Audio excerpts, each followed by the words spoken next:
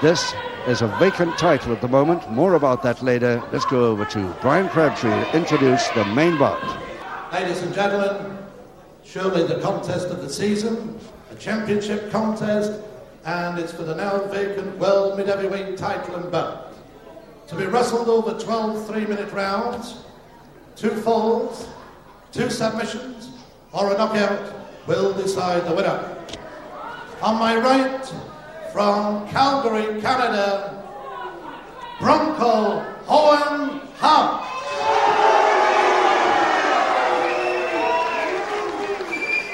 For Great Britain, in the red corner, a #1 Lancashire's own Martin Jones.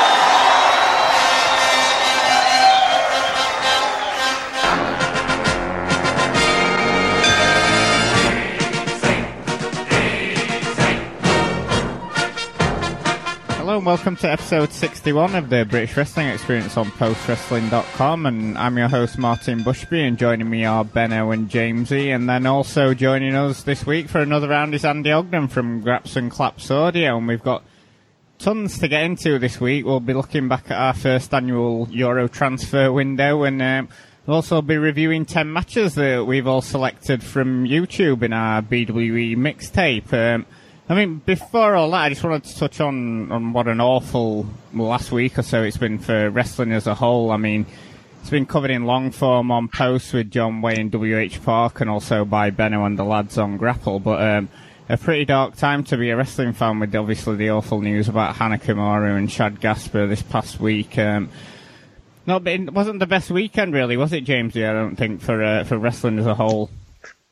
No, and I would add the sad passing of Larry Kazonka from 401 Mania with that as well. You know, it's just, you know, as wrestling fans, I suppose we end up encountering death a lot, I suppose, you know what I mean? And there was a period in our fandom, I'd say maybe 10 years ago, where it felt like there was a wrestler dying nearly on a monthly basis, wasn't there? You know, between all the steroid use in the 80s and that kind of thing. And it doesn't happen as often anymore.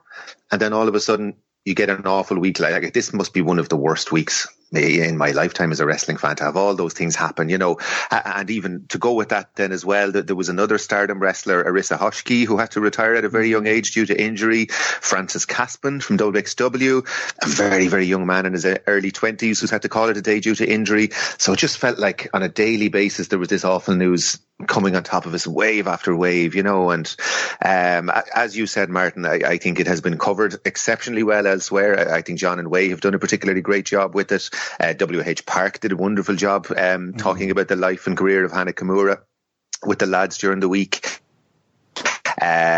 Great credit to you, Benno, and the lads on Grapple. I thought the discussion that you guys had about kind of stemming from the death of Hana Kimura, about social media usage, about reality TV, about the way people conduct themselves online, about the ownership that wrestling fans seem to sometimes feel they have over particular wrestlers and that kind of thing, about the culture of Joshi wrestling. Like it's such a wide-ranging topic. Like we could easily sit here for the next 2 hours and talk about all the things that go with it. You know what I mean? But yeah, just a really sad week, you know, and hopefully we don't have a week like that again anytime soon.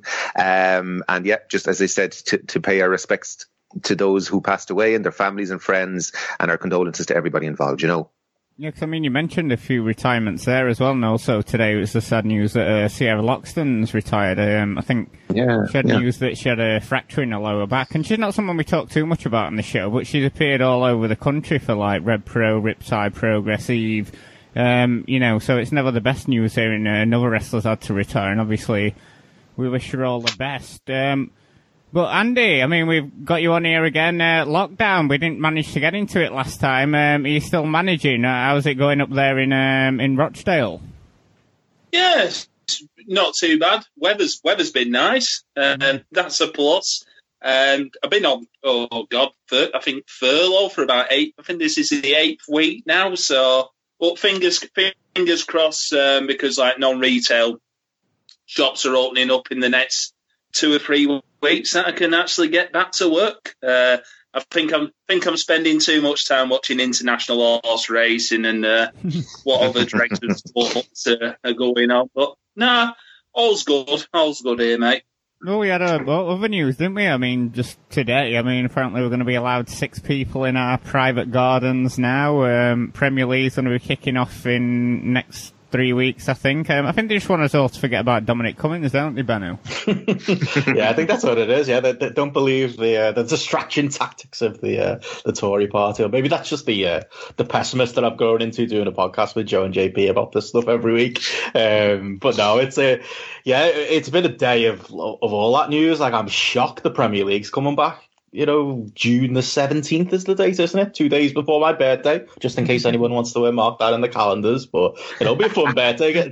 I was planning. I mean, really, the only positive I think I've had from the lockdown is literally not being able to spend any money, other than all of the money I've been spending on a couple of takeaways a weekend, which now I'm trying to work back off again. And yeah, I didn't save all that money. My gift to myself on my birthday was going to be, I'll pay off my credit card. That'll be a nice thing to do for myself. How sad's that? That was going to be my birthday gift to myself. But now the Premier League's back, so I can get really excited. I can watch some football, and then Liverpool can win the league and ruin my birthday weekend. So yeah, that's kind of the way it's going. Potentially at Goodison. Oh no, I don't think they can win it at Goodison, depending on whether Man City lose. So that'll be happening all around here that weekend. So yeah, I think that's the main thing, though. I think they're giving us all these things as something to distract us. Maybe we'll all have some barbecue as well, have a few drinks, and we'll forget about the horrible news and the controversies over the weekend. And yeah, maybe it's done its job with me, because I've got to say I am a little bit looking forward to the football. Although I do know, as a wrestling fan, maybe the excitement of watching sport with no fans is going to wear off very quickly. Did you, Benno, have you managed to see any of the German football? Because obviously that came back the other week, didn't it? No, it's not really my thing, to be honest. I knew it was on, and I had a little look at it. Just odd, kind of, to watch it with no fans and no sound. It's a bit like, when the UFC had their show a couple of weeks ago, and there's positives to it, and that, if you can say it's a positive, you can kind of hear the smacks when people are hitting each other harder. You can hear the trash talk and stuff. Obviously, it being in German, that's not so good, but maybe in the Premier League era, that will be a minor positive when the Premier League comes back, to be able to kind of hear what's talked between the players and the ref and all that side of things. But yeah, I saw a little bit of it, but to be honest, yeah, I'm more a man who'll just be waiting for the actual Premier League to come back. And yeah, this probably isn't really the actual Premier League coming back without fans, but it has kind of got me intrigued, and I've got plenty of my friends going back and forth talking about it today as well. So yeah, I think those distraction tactics are paying off. It's weird because the NRL Rugby League in Australia came back today, and it's like miles bigger in Australia than it is over here. So they're in these huge stadiums, and they piped in like crowd noise, because obviously they're in an empty arena. But it sort of worked in a way when they were filming it. I was like, the SmackDown pop. I kind of forgot there's no crowd there. Yeah, it was really, really bizarre, but it sort of worked in a way. It's weird talking about all these events, because obviously Jericho announced he's doing his cruise in February, and I mean, when the lockdown and when sort of like coronavirus first started hitting us over here in the West, and events were being postponed until December, it seemed pretty reasonable. But now you look at something like even something happening next February, and you wonder if that's going to be a realistic thing to happen, Jamesy. Absolutely, yeah. Like, it's I certainly wouldn't be investing any money in tickets or flights or anything like that anytime soon for wrestling. I just think it's so up in the air. Like, we have no idea what will happen when restrictions are eased. There could be a spike in this thing. It could come back. There is evidence that it has happened in countries like Korea and Japan already, where they've eased restrictions, and straight away the numbers just start rising again. You know what I mean? So it's a very delicate operation, I think, getting the world back to normal at the moment. Like, as you said, we were going to talk about, Martin, OTT have said that they have cancelled some shows for late in the summer. They've cancelled one for August that was going to happen in Waterford, my own hometown. And they are still hopeful of a stadium show happening in October. I would be very doubtful about that personally. I just don't know. At that point of the year, it'll be autumn. The weather will start to change again. We don't know what effect that will have on the virus. The way we all seem to get more coughs and colds and chest infections when the weather starts to get colder anyway? Will that affect it? Would I be happy to go to a show at that point, to go into a stadium? You know, even if the show did run, I'm asking myself that question. If there is a show that runs and they are allowed to run it in October, will I want to go? You know what I mean? What effect does that have on my work life? What effect could that have on my family life? It's something I'd have to think long and hard about. I was having a discussion with Ian Hamilton there at the other night about the proposed Catch Grand Prix that WXW want to run the same month. And he was kind of saying to me, well, if that does run, would you happily fly to Germany for that? And my immediate answer was no way. You know what I mean? I wouldn't risk it. You know what I mean? So it's not just whether people will be allowed to run shows. Will fans feel safe to go to shows? You know what I mean? Will wrestlers feel safe to come and work in shows? Will wrestlers want to go to airports? Will they want to get on flights? It's a very complex thing, and I think you kind of have to just take it week to week at the moment, you know what I mean? And we haven't even had, as you said, we haven't even had the Premier League back yet, you know what I mean? We don't know what effect even a small thing like that, and the gatherings of maybe 50 people in a stadium, will that cause cases to emerge, you know what I mean? Because they're going to be testing all those people very closely. It's too up in the air for, I think, anything to be definite at the moment, and I feel very bad for wrestling promotions where they just have no idea when they're going to be able to get back to normal business at the moment. Like, you listen to Andy Q on his podcast and they just haven't a clue. They know as much as anybody, you know what I mean? And you can take all the expert advice in the world, but until it's safe and until you have a government mandate, and even like, do you trust this government? If this British government tells promotions they can safely run shows, why would you trust what they say when they have shown a flagrant lack of respect for science and a flagrant lack of respect, you know, for the information coming from public health people? So it's just a really difficult situation, you know, and I don't know what the answer is, to be honest. What about you, Andy? Because obviously you've attended more wrestling shows than all three of us combined. I mean, would you feel comfortable going to a show, say, happened after the summer, or do you even think they're going to have UK wrestling shows later this year? Well, to be honest, just going off like one of the promotions I go, Tidal Wrestling, and the fellow who runs there, Ian, has said they're sort of like, fingers crossed, hoping to aim for around mid-September, late September, getting their shows running. But yeah, it's all very up in the air. everything's whatever the government say. Right, people say, right, I can do this now. I know people come up with that about saying about the Cheltenham Festival and the Liverpool and Atletico Madrid match. At the end of the day, they were only following government advice. It wasn't really up to their authorities to say, right, shut it down. They were just following what the government was saying. So I know what you mean when you can't believe what obviously our government's saying, because it's all telltale lies, isn't it? But no, I can see something running around October, November time, if I'm being brutally honest. But it's going to be a really sparse crowd, maybe 50 to 100. I mean, I don't know if you've seen the pictures. I think it was in America or somewhere where they had someone held a concert, and it was like a 2,000 attendance capacity, and there were only like 230 there with, the social distancing, and it just looked silly. Well, yeah, and I suppose especially places like Tidal and that, because obviously they're running quite small venues anyway, so it'd be interesting to see how that looks if they tried doing a social distancing show. Well, I think also weren't Andy Q on his Patreon talking about maybe looking at what UFC have done and doing like a no fan show? I think maybe that'd be weird to see how that'd look in a smaller venue. But on top of that, I mean, we do have some small news items to discuss. I mean, Drake Mavericks made it to the final of the Cruiserweight title tournament after his tearful video and his apparent firing. I mean, I even saw people claiming that it was just some kind of work shoot today. I'm not quite sure about that one, though, Benno.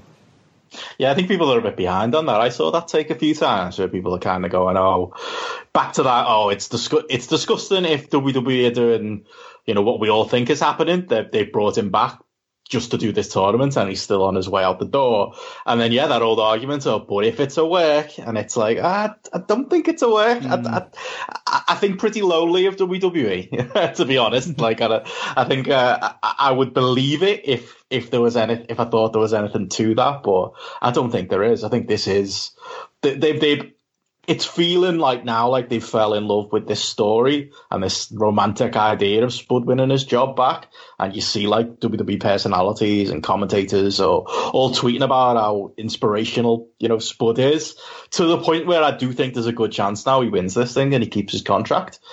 As we talked about a couple of weeks ago, whether that makes this thing any better, I don't know if that's actually the case. But if it does happen, good for Spud. I know he's already selling. I think he's changed his Twitter name to Spud, and he's selling T-shirts. So maybe he's working us now, baby, or maybe he does really believe he's on his way out the door. But I think for me that's the only way I see the story ending. Now I just think you can't put him all the way to the final and then still sack him. Like I said, I think pretty lowly at WWE, but even for me, I can't see them doing that. No. I really do think at this point is, I hesitate to say reward, but his reward is going to be that he's going to get a contract. No, surely that's happening. Yeah, I can't see anything other than that happening, really, because it's like, what are they going to do? Have him go all the way to the final and go, oh yeah, he's still sacked there. Remember what we did a month ago? They're not really going to do that, are they, Jamesy? I don't think. Martin, this is WWE. I know there is always that chance, isn't there? I expect little from them, like you said. I think lowly of them, Benno.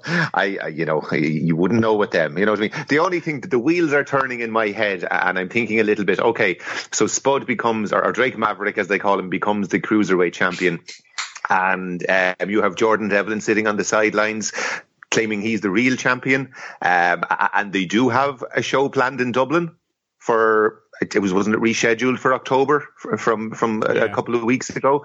You've got an English man against an Irish man in a venue in Dublin. Maybe that's a good match. Maybe that's the direction they're going. I don't know. We were chatting before we started to record, and it's been quite significant that they've dropped all this talk of interim champion on the website and on their media. It's all of a sudden now it's just the cruiserweight champion, and all of a sudden all of Jordan Devlin's talk about him being the cruiserweight champion has been dropped.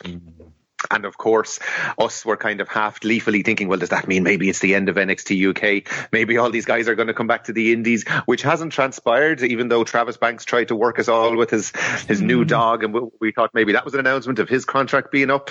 So at this stage, I don't really know what's happening, but the whole thing still, it leaves me uneasy. Like, I have watched none of the matches in that tournament because I'm just uneasy about the whole thing. I don't like it. I don't like the idea of somebody, being used when they don't have a job, or B, people being fired, being used as a storyline. Either way, it leaves me uneasy, and it just makes me not want to watch. And that's probably not the desired thing that they want people to be doing, is turning people off by the way they're acting, Well, speaking of things you have watched, well, I'm assuming you've watched it, Matt Riddle and Tim Thatcher. that was James's dream match on the Indies, surely. How did it go down in NXT for you? Well, they had two matches, and I watched the two matches. I actually watched only this morning. I watched the two matches back to back, so that they had one normal wrestling match 2 weeks ago on NXT TV, and then they followed it up with this. What was it called? The pit, something pit, or I can't remember what they called it. It was this weird contraption where they had a cage with scaffolding around the edges of it, and I have to say that personally, I liked the straight up wrestling match that they had on the first week better than the gimmick match in the cage. Like, and it's probably my own fault for having certain expectations of it. Like, when I hear of Riddle against Thatcher in a cage with Kurt Angle as the referee, I have a vision in my head of a hard-hitting grappling match that goes about 15 to 20 minutes, and it's all mat work and striking and intense wrestling and that kind of thing.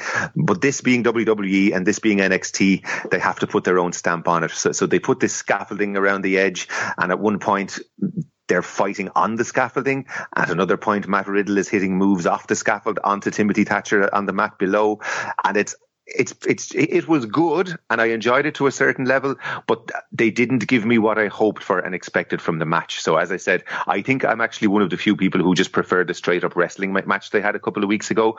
I've heard a lot of people raving about the match and saying it was good, but it just didn't deliver in the way I hoped, I suppose. And maybe that's my fault more than their fault, I suppose, you know. What about you, Andy? Have you managed to catch either of these matches? Yeah, I watched it this morning on my usual 4-hour block of NXT and AEW. I thought it was a really good match. I thought the first match was just as good, just because it's so different from everything else, the more technical side of things.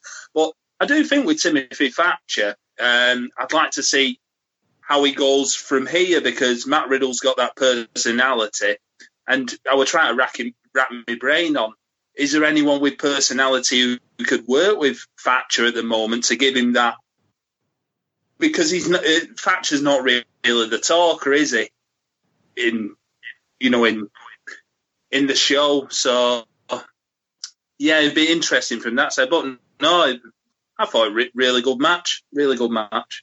Yeah, I liked it as well. I was probably higher on it than James. I think I liked the shenanigans with the cage. I just thought they were quite creative with it. I didn't like the silly tooth spot, which was just WWE being overly creative. But I did kind of like them grabbing submissions at the top and Riddle hitting the weird moonsaulty thing that he does off the top and stuff as well. I do think Thatcher has really benefited from coming into, it's horrible to say, but coming into WWE at this point, coming into a scenario like this where we are concentrating on the in-ring. It's like, those Drew Gulak, Bryan Danielson matches where those matches wouldn't have happened on SmackDown on any given week. I mean, it's almost a shame for you, James, because this is stuff, really for the likes of you to sink your teeth into. It's just coming at a really weird time and a really awkward WWE presentation. I don't know what you all made of the crowd as well. That was my first experience of seeing this WWE version of the AEW idea of having wrestlers in the crowd, and all these pod people are standing around like it's an episode of Black Mirror behind big glass windows, doing the "you suck" for Kurt Angle and booing on cue for Tim Thatcher and stuff. And they're all there right on top of each other as well. I mean, say what you will about AEW running shows or the Premier League coming back in a couple of weeks, at least they're testing people. WWE aren't testing these people. They're just throwing these poor trainees out as, like I say, as pod people to boo and cheer on command and apparently never get a sit down and kind of create this really, really weird atmosphere. It was just so odd. I hope it's only WWE that does this. I can't see any other promotions following along this league, because it is, as much as I enjoyed the match, the presentation was so weird from that point of view. I think AEW have done it better in terms of I don't like the idea of people having to stand in a crowd and being that close to each other. And even on AEW, they're quite close together. But at least what AEW are doing is they're putting people we know in the crowd, and they're giving them a chance to get themselves over just by being in the crowd. Like the MVP nearly of that last AEW pay-per-view was Big Swole in the crowd. She was amazing. In every match, she kind of got a chance to kind of show her personality, and she was starting chants, and you noticed her. And just by standing there and being herself, she enhanced herself as a talent. Whereas these people in the WWE crowds are nobodies. We don't know who they are. You know what I mean? They're just people standing there. And like you mentioned it there, Benno, Angle coming out to his music in a referee's shirt, and this half-hearted, it was like half the crowd did the "you suck" chants and the rest didn't bother, and it was the grimmest, most awkward thing. Like a WWE legend, and he's reduced to standing there with these people who are forced to stand in a crowd and kind of half-heartedly chanting his name while he half-heartedly plays to them. It was just, I thought it was one of those moments where I thought, God, just cut the camera off him and just get it away from him. Like I thought it would never end. It was just so cringe-worthy, wasn't it? It's just weird. Yeah, that's it. And Kurt Angle's another one, isn't he? Didn't he get released from his contract too? Yeah. And they're making him come back to it. Yeah. It's one of the WWE for you, isn't it? Like, give you 2 things to enjoy out of the match and 3 things to take you out of it. But it can never just be good. I know. They give you Tim Thatcher on TV, James. What's the complaint about? Yeah. And he's been good, to his credit. Like I put a tweet out there earlier saying he has proven that he can do TV wrestling really well. Like he would always have been a guy who the sweet spot of his matches was maybe around the 15-minute mark anyway. So for him to be doing kind of 8 to 10 minute matches, he's comfortable with doing that. He's good at it. He can have good quick matches. Often his matches will end with a flash finish, like the first match against Riddle was a kind of a roll up and that kind of thing, or he'll just grab a Fujiwara armbar and that's the end of the match. So he's actually shown now, it's another kind of if you talk about his resume as an all-time great, or as you know, if you're making a greatest wrestler ever list, he can now put on his resume, he's good at TV wrestling. He can put on his resume that he's good in these, like he is actively good in the empty arena setting. You don't notice the lack of a crowd because, you know, there's no point in pretending that you have hot crowds, even on the wildest indie crowd in the world. You don't get hot crowds in Timothy Thatcher matches because that's not what it's about. There's almost a respectful silence when Thatcher wrestles on the indies. So when you're watching him in these empty arena matches, it actually suits him really well. I think it has actually nearly been the best thing possible for his WWE career that he debuted during this pandemic, because he and the people who do good technical wrestling and hard hitting technical wrestling, they're the ones who stand out at the moment in this environment. I think you can make the strikes sound good. You can make the struggle to get out of holes and get into holes sound good. You can kind of have a bit of mouthing off between the opponents and that kind of thing. Those wrestlers, like Daniel Bryan's been having some great matches. Drew Gulak, you mentioned him there, Benno. These guys excel in this environment. So I think it's actually been a blessing in disguise. And like, you know, the episode of NXT ended with him standing tall over Matt Riddle, who's a big, big deal in WWE, you know, so that bodes well for Thatcher. You know, we spoke very pessimistically when he was signed on here about where he might end up in WWE. It's been a very, very good start, you'd have to say, and far, far more than I thought he was going to get. James, I was going to say one thing I noticed that was good about Thatcher today was when he did his entrance, he just walked straight down the aisle instead of doing like everyone else does, where they just get to that centre spot in the middle, do the pose, and then walk. He's not playing by the rules, which is a good thing, isn't it?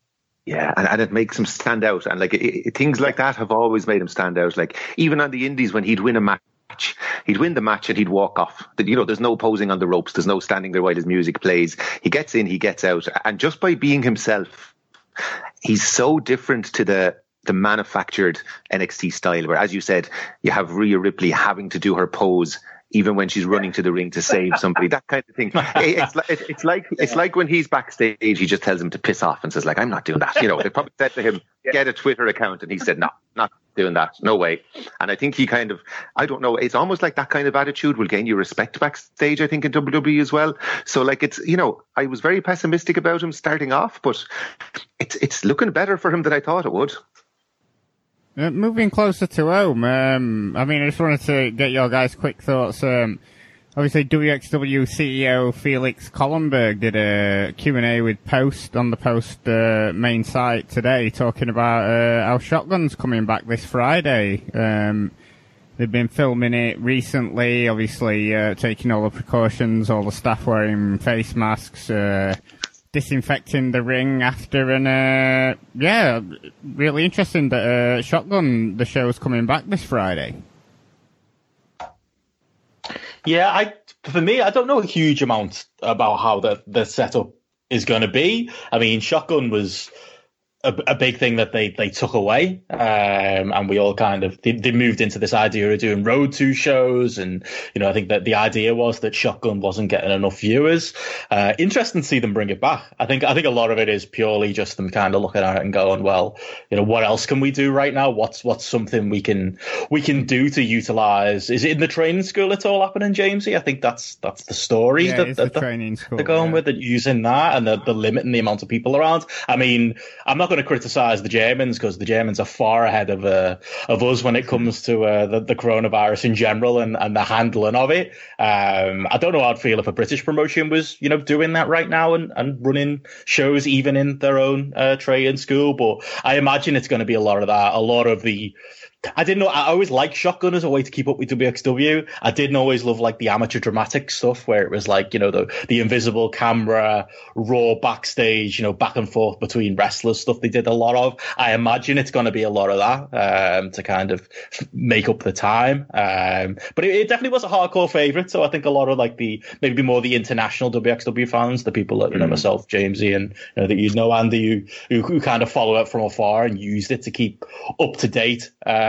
it's big news for them. But yeah, it's innovation, so I suppose you do like to see that. Yeah, like I loved Shotgun when it was the old Shotgun. Like, and I remember 2017, 2018, Shotgun coming out on a Wednesday night was nearly appointment viewing, because at that point their storylines were really good. They were using that show to make the actual wrestling shows better. You know what I mean? And they were forwarding stories. There was little nuance and things happening between the characters, and it kind of all peaked in that carrot we were at, Benno, where Dragunov came back. You know what I mean? And that was peak storytelling WXW. And I don't believe for a minute. Like, remember we were at those press conferences, Benno, and we put it straight to the guys at the top of WXW saying, were you told by WWE that you couldn't do Shotgun anymore? And they flat out said no, that it was their own decision. I don't believe them. I never did, because they were so proud. They were so proud of Shotgun. Like, it was really the jewel in their crown. Like, as I said, all the shows were booked around it. They put a huge amount of effort in. Like, I would hear from Alan Coonahan about, you know, the little details that they were so proud that they dropped into a show on Shotgun, and it would emerge months later in the ring then during a promo and that kind of thing. And they really put time and effort. They had dedicated people writing those shows, and then they suddenly decide just to scrap it.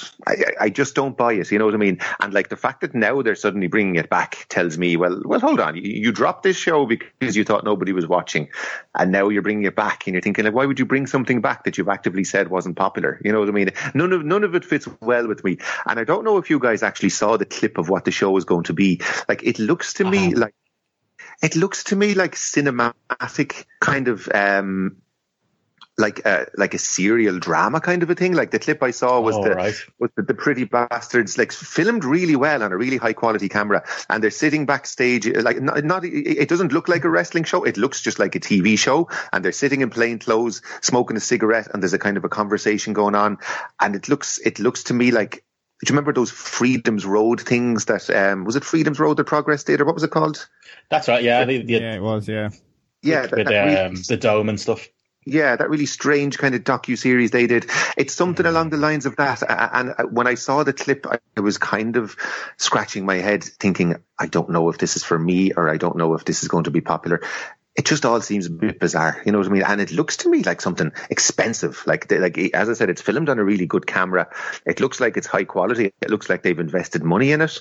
And I just wonder what the return on investment is going to be for them, you know what I mean? So I'll definitely give it a look out of curiosity, but I don't know. Everybody's suddenly adopting cinematic wrestling. It's going to become very old. It's going to become very old very quick for me, I think. I suppose from their point of view, it's a way to keep, you know, with the restrictions in place in Germany and what they can and can't do, obviously, you know, no fan shows and things like that. I suppose from their point of view, it might be a way to keep, you know, people remembering the name WXW and keep people interested in it. So, we'll be interested in that first episode. So, yeah, I mean, obviously, I didn't realise it dropped this Friday. It was so soon, but it'll be interesting to see what they've done there. But, I mean, it's taken us half an hour to get into it. I mean, before we get into our mixtape, it's the small matter of our last episode, which was obviously the big Euro transfer window, and massive congratulations to Jamesy, soundly thumping us all. Benno in second, Andy in third, and me barely whimpering to last place. But, I mean, not to dwell on that, because, Jamesy, you must be pleased. A complete landslide, that fan vote for you. I think it was the look at the draw, lads. It was the number. It was getting Will Ospreay, I think, wasn't it? Well, once you have that guy in your main event, I think people who are voting will always look at the top match on the card first of all, you know what I mean? And when you have Will Ospreay in there, it definitely gives you a big advantage, you know what I mean? And even though there's, you know, we'll talk later about how many wrestlers weren't picked, and even though there is a large pool of talent, the pool of difference makers, I would say, and people who genuinely make a difference in European wrestling is very small. And if you can get a Will Ospreay on there, I think you're halfway there straight away. You know what I mean? And I do think it was highly unfair, Martin, that you got so few votes. Like, there's no way that was a reflection of, like, I thought the four rosters were very equal in quality, to be honest with you. And I think the lowness of your vote is by no means a reflection of the quality. Just carry on rubbing it in, James. You just carry on saying the lowness of your vote. The lowness of your. I'm trying to be nice here. I'm trying to be supportive. I'm only joking. Oh, unbelievable. I'd have gone to your show, mate. Steal I definitely would have. And of course, not only Ospreay, but the Demon Kane. Once you pick the Demon Kane, you're flying, Definitely. I think. Definitely. We had no chance once that happened. What was the day we did it? May 19th? Is that the Kane Day? Is that the day it was on? That was the day the vote was, which is the greatest coincidence of all time. Was it Neil from a friend of Post Wrestling? Neil pointed out it was May 19th as well. Yeah, unbelievable. Yeah, I think you had us at that point, James. I think that was your race in the hole, and I had no. I remember you were thinking that, weren't you? That maybe I had that idea. It hadn't occurred to me at all. I was gutted. We got a couple of those though. People leaning in saying, "Oh, did you know this person?" I mean, David Finlay was one. Finlay, Out as British born. There were a couple of guys. I think one of the was it one of the authors of Pains was born here or something like that. I think right. Yeah. I think he's from one of the former Russian states. I think maybe or something like that. Yeah. Got to go deep on Wikipedia to get those ones, but had to do with the Kane shout to it. It was the moment of the podcast, wasn't it? We could all agree. Definitely. I mean, what about you, Andy? I mean, your raffle and your what was it, pie and peas you were putting on after the show? Was that seemed to go down quite well with people? Oh, an after party, and I've had to cancel the deposit on Rochdale Town Hall. Yeah, in ruins. I made a David Starr for my one, and people still didn't go for it. You know, put his effigy on a pole, and people still weren't voting me ahead of JNT. I think I went too shouting probably with mine. I think I panicked. I think with mine, I think we all learned, didn't we, doing this for the first time? There's a real you can have your strategy, but your strategy can really go out the window very quickly. I think my strategy was kind of I had this big list of wrestlers I thought I wanted, and I wasn't really thinking enough about the cards. And I think that's where you got us, Jamesy. I think your card, having Ospreay and Cesaro straight away, kills us all off. And having that nice balanced card, I think with mine, I kind of took a look at it after the draft, and I was like, Devlin Walters sounded good in my face, but we've all seen it. And then I was like, shit, despite all my shit talking on these podcasts, I've signed half of the NXT UK roster. I've signed Sheamus for some reason. I think I was thinking the long term. In about 3 years, I can rehab these guys. And Eddie Dennis, right? He's going to be a top guy. Not really thinking about the card there to put in front of the people. So I think that was very much my undoing, my own lack of forethought. Yeah, I think for mine, I was thinking this is going to be a promotion that I'm going to build up for a few years, rather than thinking, you need to put on a card, sort of a one-show card that's going to make everyone go wow, rather than thinking, I'm going to build this guy up and do this and do this and do that. Whereas it was literally nobody knows that, and we might have explained a bit of it on the episode, but it's just that one card that people are seeing, isn't it? That's it, yeah. And I thought Killer Kelly versus Sheamus would get people in the building, but apparently. But next time, we've all learned some lessons, haven't we? Some valuable lessons to do it again. And it was great to see all the feedback for it as well. It seems like people did really enjoy it. I mean, you've compiled a sheet of stats from the episode as well, haven't you, Jamesy? Well, you can tell, guys, that I have a lot of spare time in my mind, because I went through the rosters and put them all up on Excel, and I've crunched the numbers, and I just threw out a few interesting stats from it. So there were obviously 80 wrestlers were picked. In terms of the gender divide, we're extremely sexist, guys. There's 69 men picked and only 11 women. There were 15 nationalities in total selected.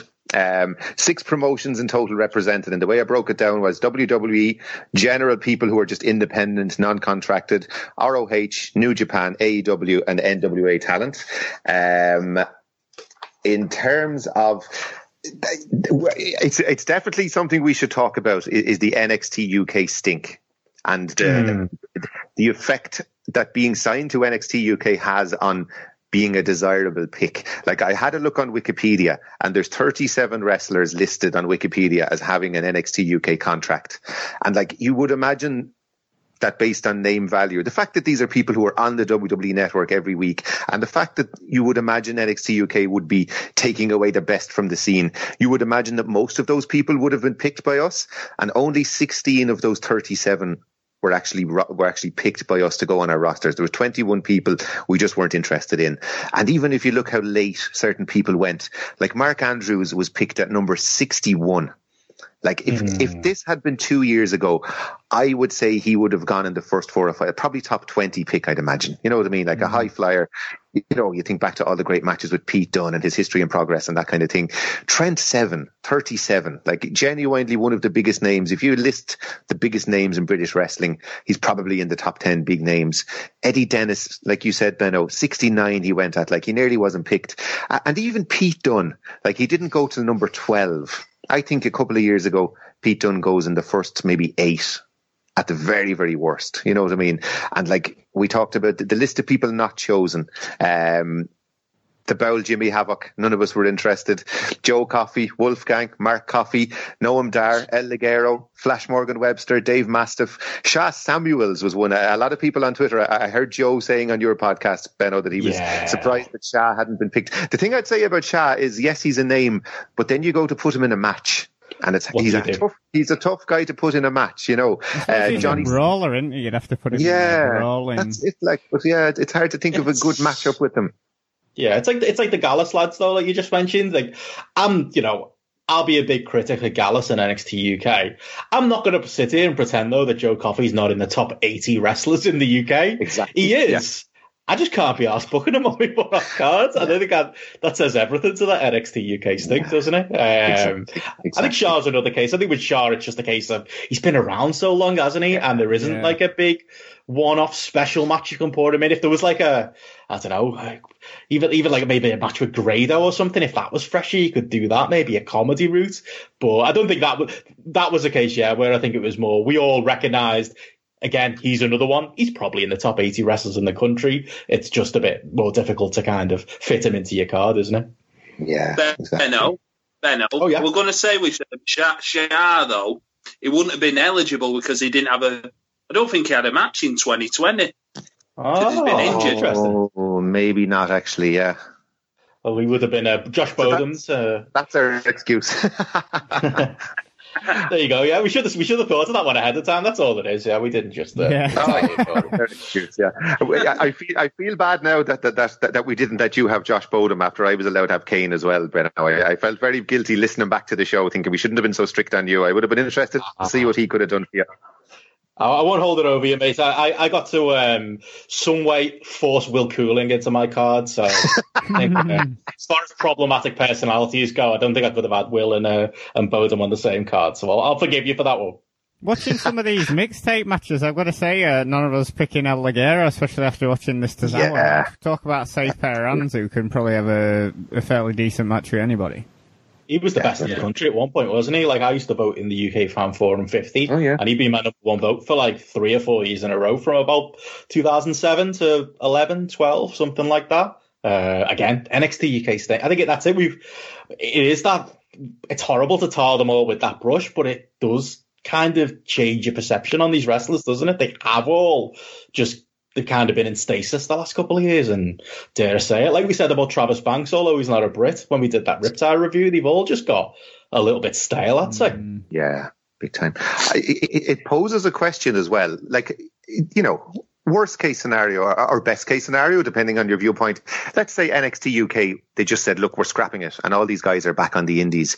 You wonder now about their, you know, the value they have to the likes of us. I think probably people like Pete Dunne, Walter, all those guys will be absolutely fine. You know what I mean? And they probably would get signed up to NXT proper. But your El Ligeros, a Noam Dar, a Joe Coffey, Flash Morgan Webster, do people want to see them in their local indie anymore? You know what I mean? It really is an interesting one. As you said, Benno, we were reviewing that Riptide show with Travis Banks, and it was like he comes out, and for us watching, it's a real shoulder shrug. It's a bit like, okay. It's like a time warp. It is. It really is. And I wonder what their name value is anymore. You would imagine, having been on the network, that these guys would be a big deal in the indies. But would they really be? You know what I mean? Would they put bums in seats, these guys? I don't know. Would they? I don't know. It's interesting when we sort of like Mark Andrews and Eddie Dennis, because obviously before we all went into lockdown, and despite our feelings towards them, they're still quite a major part of progress, aren't they? Yeah, and I rate them both highly. That's why I drafted both of them. And then I had the same situation where I was like, shit, what do I do with them now on my card? What's interesting to do with these two lads at this point? It's not to say we don't. Like I say, we all know Laguero's very good. We all know, to the point, Travis Banks is very good, and we all know those guys are good. It's just, I think it's just an overall interest point of view, really. And I think that probably goes for, if we were in that unique situation where, if that Travis Banks story had been being released from NXT UK, or a few of these guys ended up on the Indies, there's a hell of a repackaging job, I think, needed for a lot of these lads. I think with Laguero, he'd easily slip back into doing his 17 shows a week, but it'd be true. It'd be funny seeing him, whether he'd start doing promos at the start of the end of his matches or anything now, after we've all heard him talk. Would he keep his Union? Would he keep the Union Jack mask? I wonder. Would he go back to the Mexico flag that we saw him carrying in 2012? Oh, yeah. I've got some 3 points I want to bring up on that later. Yeah. Another interesting one was the lack of interest we had in the WXW talent. Like we took the big names, and like you as a last minute pick, you went for Bobby Guns, the champion, Benno. But like it was almost a kind of a spur of the moment last minute thing. He wasn't somebody that you were dying to get either. You know what I mean? And he's the champion of the company. Like nobody went for Avalanche, Absolute Andy, Marius Alani, Lucky Kid. We were all at Carrot. What is it? A year and a half ago. And that guy beat Tim Thatcher, Walter, Ilya Dragunov, and Axel Dieter Jr. in the one night. You could not have put the guy over bigger. And they made a star that night. And 18 months later, we don't rate him in the top 80 wrestlers in Europe. We didn't even think of mentioning him after we had picked at the end of the show when we were going through names. Like, he just completely wasn't in our minds. The Mac, a guy who was on the Cruiserweight Classic only 2 or 3 years ago. The women's champion, Amal. Nobody thought of picking her. So it's interesting that we don't see value in those guys either, Well, yeah, I was really shocked that you two and even Andy weren't going more with WXW, especially considering sort of your viewing patterns, like you said about a year ago. I'll be honest, with Lucky Kid, I forgot. He was on my shortlist, and I'll be honest, I lost track. The spreadsheet was going so quick and fast, and I was deleting so many names. I think at some point I errantly deleted them, but doesn't that say everything? That I didn't think of him after that point at any point. Like, it's this whole rebranders, Metihan, I think maybe that's part of it as well. I do think if we'd have gone up to like 25 or 30, I think I probably would have brought in like an Absolute Andy as a utility player, maybe done the tag team act, and done all that, brought Jay Skillett in too. But it does say something, that they were maybe so far down our thoughts. And again, Lucky Kid so far down my thoughts as someone I was so high on a couple of years ago, to the point where I'd just forgotten about him entirely. What about you, Andy? Any regrets? Anything you wish you'd done differently? Wish I put Ashton Smith in, but hey ho. And not to be honest, there's quite a lot of women's wrestlers who I would have put in. I think there's plenty there, but I was saying the other day to a mate of mine that a lot of these promotions haven't swayed from like the top end of like Kaylee Ray, Viper, Tony Storm, all that end, and they've not really given it a chance, to your likes of like Lana Austin, Chikara's one, Sammy Jane's another, Debbie Keitel. Yeah. There's tons. I think from another end, there's a couple of names that, like Mikey Whiplash. He would have been one of maybe a couple of years ago. He's like a good hand. Another one from the women's, Danny Luna, who I think maybe in a year or two time will be in our top 20s. There was one here, BT Gunn, who I actually saw win the ICW Heavyweight Championship, I think in 2017, 2018, at one of the big Hydro shows. And where's he now? Still in ICW, I think. It's ICW, isn't it? They're just sunk without a trace. Yeah, it's true that, and it just talked a lot about it. It's like I said, you could go on and on about the women's wrestlers that we missed out, but I suppose The thing is, if we did have more picks, then I was already worried that my card was like too long when you think about show running times and things. Yeah. You know, when you start going a bit too in depth with these things. I know Andy got a few barbs thrown at him for maybe having too long of a show. But I think in truth, though, Brit rest, that's in it, about 9-10 matches on a card. That's the proper stuff, isn't it? But I think as well, though, Martin, like to your point, I this is all after the fact. I think beforehand, if you'd have told me we've only got 20 picks each, I thought we'd be in the dregs in 18, 19, 20. And I think in a roundabout way, we actually found out, I mean, maybe it's a nasty way of putting it, but the dregs actually go a lot deeper, and we probably could have got like another 10 picks out easily, like you say. Jamesy, did the work and figured out a whole extra card, and other people who played along with the podcast figured out whole extra cards worth of people that you could have done something with. So I suppose that's maybe I put it in the most negative way possible. But that kind of is a positive, that there were so many names left on the table, and we didn't really think that going in. We did think maybe the 20 would kind of cover it.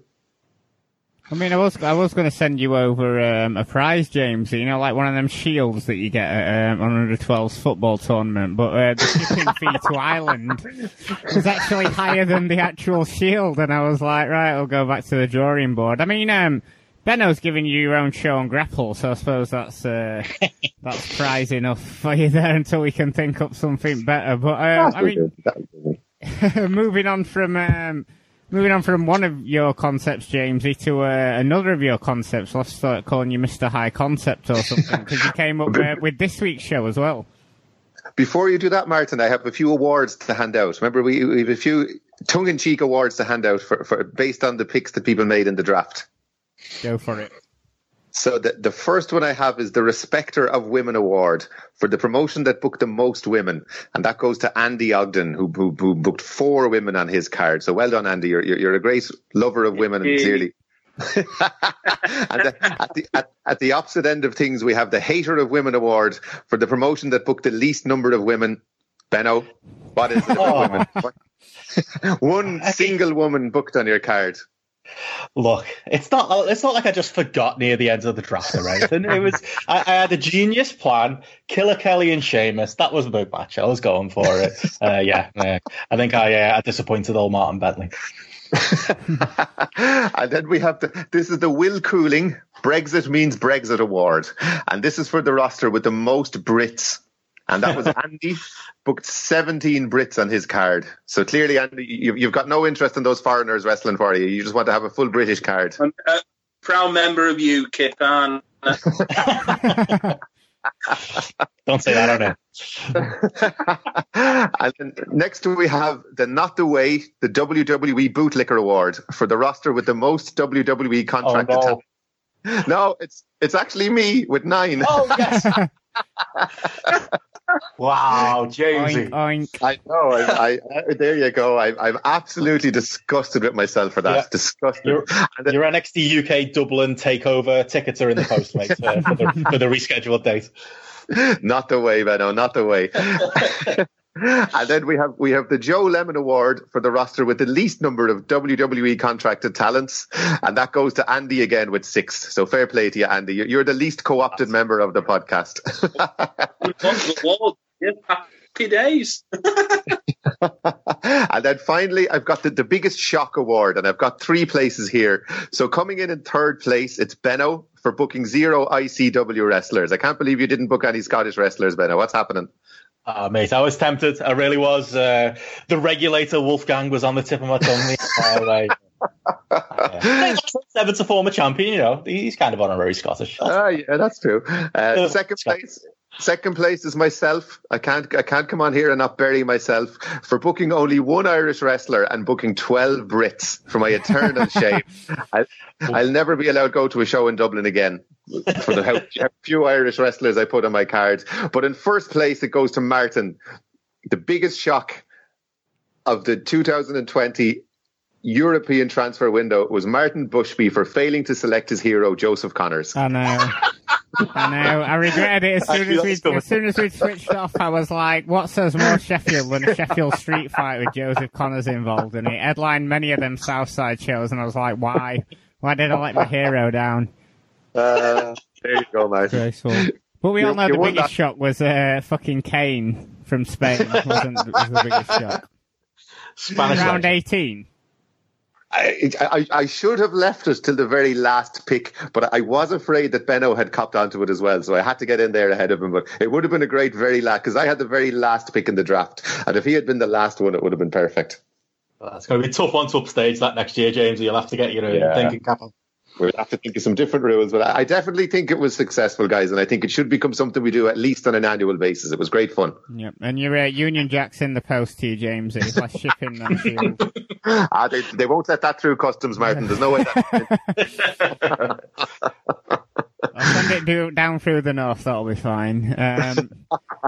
Anyway, yeah, like I noted there, you've come up with another concept for this week's show, the mixtape. Yes, and it goes back to... Are you guys old enough to remember having cassette recorders and having cassettes and listening to your music on cassettes? And remember, you'd make a mixtape for your girlfriend, and you'd put all your favorite tunes on this tape, and you'd give it to her, and it was your way of showing your love for your girlfriend by making this mixtape. Well, my way of showing my love for you guys is for us to have a mixtape, and we've all selected 2 matches each. And in these times of COVID-19, where there's no wrestling to review, we're kind of scratching our heads and trying to think of unique shows and new ways to come up with them. We've come up with this concept of the mixtape, where we've all picked 2 shows each. We've watched them all, and we're going to review them now and have a chat about them. And I think there'll be some interesting talking points to come out from them, I think. Yeah, definitely. I mean, obviously, a lot of people are doing sort of like favourites, picking matches, but I thought it was interesting because it's quite hard for us, wasn't it? Because we wanted to make sure it was on YouTube so everyone could pick along. Yeah. And so we were like, wow, look at all these, Will Ospreay and Zack Sabre Jr. matches from Red Pro on here. And then as we started adding to the playlist, they mysteriously vanished. So it made it... Somebody's playing silly buggers with us. Yeah, I know. I think we killed the Rev Pro YouTube. I think that's what happened. James had them on the playlist, and then the next day it was gone. The next day they were gone. Yeah. Very, very strange. I'd love to know who was behind that, so I would. Yeah, definitely. Well, I think we managed to find some gems on there, and I cheated a bit with mine, but it features 2 Brit wrestlers, so that's fine. But there's no hard set rules really. It's anything to do with European wrestling, I think, just to make it interesting. Definitely. And there's a few on there that I've been meaning to go and watch for a couple of years, so it was a perfect excuse to check them out, and I hope everyone else will check out the playlist we put together. It's easily searchable, it's just a BWE mixtape, so yeah, if you go and check that out, and then I think it was linked on the Post Wrestling site as well. So yeah, shall we get into the matches? First one was your pick, Jamesy. It was Owen Hart against Marty Jones. Yeah, and I suppose the reason I picked it number 1 was because Owen Hart has been a topic of conversation lately with the Dark Side of the Ring documentary and that kind of thing. But my real mission here was Benno. I've been listening to Benno burying the world of sports style and the old British style for months and months and weeks on this podcast. And I was trying to think, could I find a match that would make Benno admit that there actually were good matches back in the 80s and in the UK? And I do love this match. I would have reviewed this match with Alan Forel a few years ago, back when he was doing the Dr. Keith show on Figure 4 Wrestling. And I just think it's a really great example, number 1, of how good Owen was so young. Like Owen, this match is from, I think it's March or April in 1987. He's about 4 years into his career at this point, and he's already amazing. You know what I mean? And he just, you watch a lot of the old British stuff, and it's slow technical stuff, and there's holds and there's trickery and that kind of thing. And then Owen Hart comes on the scene here, and he's coming off the top rope. He's springboarding. He's doing all kinds of lucha libre influence stuff. He's so well able to go here. He's just all go. At points, Marty Jones is kind of out of breath, and Owen is bouncing around the ring full of beans. He's just a complete stud. He reminds me kind of a Matt Riddle almost, bursting onto the scene at a young age and just blowing everyone away with his physical prowess, And I just think, as I said, it's just to me, it's like it shows that there was work rate back in those days. And I'd almost say, I kind of got the image in my head that maybe this was like the Ospreay Ricochet of its time, where you'd have the likes of Big Daddy sitting in the back, and he'd be berating these two when they came back to the dressing room for doing so much in this match, because it's a 10-round match. It's a clipped version of it that we watched, but it's just all go. There's something happening all the time. And my big question is, Benno, did I convince you in any way? Did you enjoy this match? All right, it was good. It was all right. No, it was a good match. I think it was cool getting to see Owen in the setting, so I think you sold me there a little bit. It feels weird, just like I know, Liger did it, and there's been other wrestlers that have done, who were around during the World of Sport era and during the Mount Evans rules stuff. But it is so weird seeing Owen Hart like as a fully grown adult, kind of in this weird British setting that you wouldn't kind of picture him in. I almost wish I'd stumbled across it, back when these were on the Wrestling Channel, or if I was watching it on Men and Motors and just Owen Hart turned up, because I wasn't aware of this match, to be honest. I think I maybe vaguely knew that he'd come over here, but I'd not really thought much of it. So no, you sold me, Jamesy. To be honest, I think it was a good template for what maybe could have happened but didn't with this style. One thing I'll always say is I'm not a fan of rounds. I just don't enjoy it, to be honest. As a crux, really. I think we've outgrown it, and when people try and bring it back, I just think it's a bit try hard. I think it's it kills the flow of matches for me, and I don't enjoy it. That said, this was a good template for the way it could have gone. Like if Vince and WWE with the Flash and the bodybuilders that the commentary was having a little bit of a go at as well. Hadn't come in, Kent Walton getting a couple of side swipes in there about the bodybuilders of the Americans and these being proper technical guys. If that hadn't happened, I do think maybe, this might have been the way it had gone, in that you kind of had your technical style with your rounds, and then Owen Hart was throwing in high spots like a Hurricane Rana and big things off an elbow off the top rope and things like that, like you say, the old timers were probably rolling their eyes into the back of their heads backstage. So, yeah, that's kind of, while I'm not a fan of it, I do recognise that when this style kind of went away in the early 90s, we lost a very, very British thing. And I will say you can't really force it back. I think any attempt to bring it back has just never worked. But that's not to say in an alternate timeline, maybe we could have kept it in some form, a bit more like this match. And you've got your maybe your ring camps and your Jack Gallagher's and your Jordan Breaks who kind of keep the spirit of the style alive. But yeah, maybe there would have been a place for matches like this, and maybe I might have instead of being a WWF fan in the early 90s, maybe I could have been a fan of this. Just not the way history went. But again, I was pleasantly surprised, Jamesy, so I'll give you that. Good. Well, that's all I wanted, Benno. Well, much like Benno, I'm not a fan of the rounds matches, and like you say, Benno, I think it is quite outdated. But it's certainly a style that I had a big smile on my face watching this match. It's certainly this technical style and everything. It's certainly something that you can really, really appreciate. And it was funny how, the biggest pop that they got was when they did that simple over the top rope move, and I thought that was great. I can't believe you've been talking about this without talking about it wasn't just Owen Hart, it was the Bronco Owen Hart in his full in his full cowboy gear. Even air horns here. I remember they were a staple at WWF events in the early 90s, and it was weird to see them here, and especially when it showed you at the end and you had that grandma in the front row proudly with her air horn out, but that wasn't a euphemism. But I did really enjoy it, and I had a big smile on my face watching this match. Certainly a style that I'm not as up on it as you, Jamesy, but it's something that I can really appreciate. But what about you, Andy? You were a fan of these old World of Sport style matches? To be honest, yes, I am. More my stuff, speaking to Jamesy, more my stuff's the Les Kelly end of things, more the comedy side. That used to have me in fits of laughter when I was young. Well, not when I was young. Whenever I'd see it on the repeats on telly and on the Wrestling Channel. Things I noticed during this match on the Bronco thing. Well, Bret Hart was also Cowboy Bret Hart, wasn't he? Oh yeah, yeah. So on the Wrestling Channel, yeah. So the Brits must have this fascination with Canadians that they think, bloody hell, they spend a lot of time with horses and cows and some things. There was also that mad lady in the front row with the yellow dress on. She was great.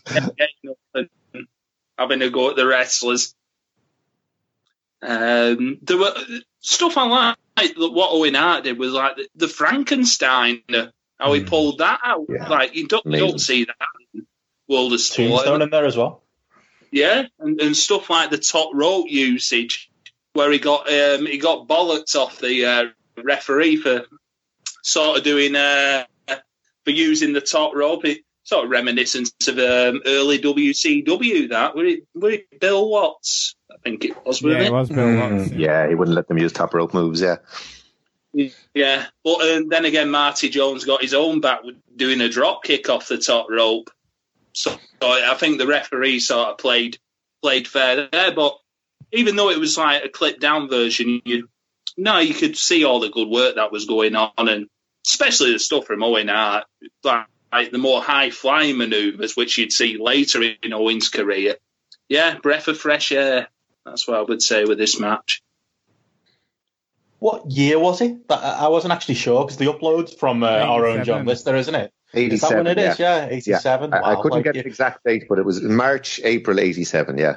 God, you put that in context, and yeah, like you say there, Andy, like some of the stuff Owen's pulling out in there. If this was happening in WWF, I'd have been going, what on earth was that? With the the Rana / Frankensteiner and stuff. Yeah, ahead of its time. I liked that. Again, I think a big part of this that I really liked about it was Kent Walton on commentary. Can we fairly say at this point he's the best commentator we heard all night through these matches? Because there's some bad stuff coming. Maybe a shout out to Greg Lambert, who's decent. What was that, Andy? I've got to mention a one bad commentator. He comes up twice during these matches. You probably know who it. I can see that one coming.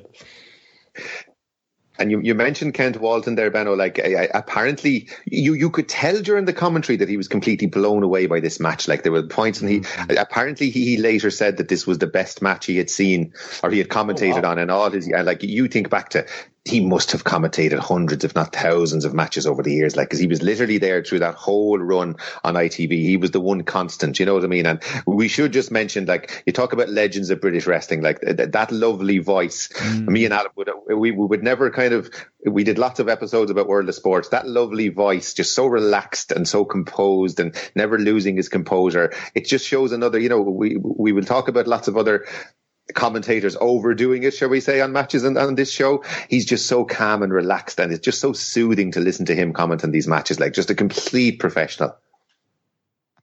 Definitely. And to go to Andy's point about Les Kelly, I enjoy his stuff, and maybe for a future mixtape, there's a really good Brian Glover v Les Kelly match on YouTube. We should have picked that for this one as well. Lovely stuff. Thinking about that, yeah. But what was your second pick, Jamesy? My second match then was, moving forward in time a little bit, was from March 2008, and it was the American Dragon, Bryan Danielson, as he was known at the time, against a very young Zack Sabre Jr. And I couldn't not pick this match. This is genuinely one of my favourite matches of all time. It's, you could make a list of the best Bryan Danielson matches. It mightn't break the top 50 or top 100 in terms of being a quality match, but in terms of me enjoying the match, it would probably make my top 10. Just a little bit about the history of it. It was, there was a promotion running out of and Andy probably knows far more about this than me now, but there was I think I have it right. There was a promotion that used to run out of Coventry at the time called Triple X Wrestling. And they closed their doors at the end of the previous year, at the end of 2007, but they had already had Danielson booked for March of the following year. So they decided to just run this one-off show to kind of make good on the booking and to make sure that they got him, they got him a match in Coventry that day. And they put him up against a very young Zack Sabre Jr. Now, Zack, at this point, is extremely inexperienced. He apparently he wasn't even a well-known name to a lot of people. Only the hardcore fans and only the real diehard fans of this Triple X promotion would have known who he was. He was literally kind of just out of training school. It was a match that was a holy grail for people for a long time, until a friend of mine from the States called Quentin Moody actually found it on a website and put it up on YouTube, and that's how it's so freely available to everybody. The reason I like this match so much, and we'll probably talk about it more in detail, is there's a botch about halfway through the match where Danielson pins Zack and the ref counts 3, and it's clearly that Zack, poor young, inexperienced Zack, forgets to kick out. and the 3 count is counted. And actually, a lovely little point is the referee of the match is a very young, unrecognisable, I would say, Damien Dunn. Like he looks like he's about a 12-year-old guy with long hair at the time, spots on his face, almost like this young teenager. And it's the reaction of Danielson to this botch. Like at this point, Danielson is easily one of the best, if not the best wrestler in the world. Like he has held the junior title in Noah. He's had his great run in ROH. He's a massive star in wrestling. And like for him to even take this booking, like this show, for people who haven't seen it, this show takes place basically in the back room of a pub.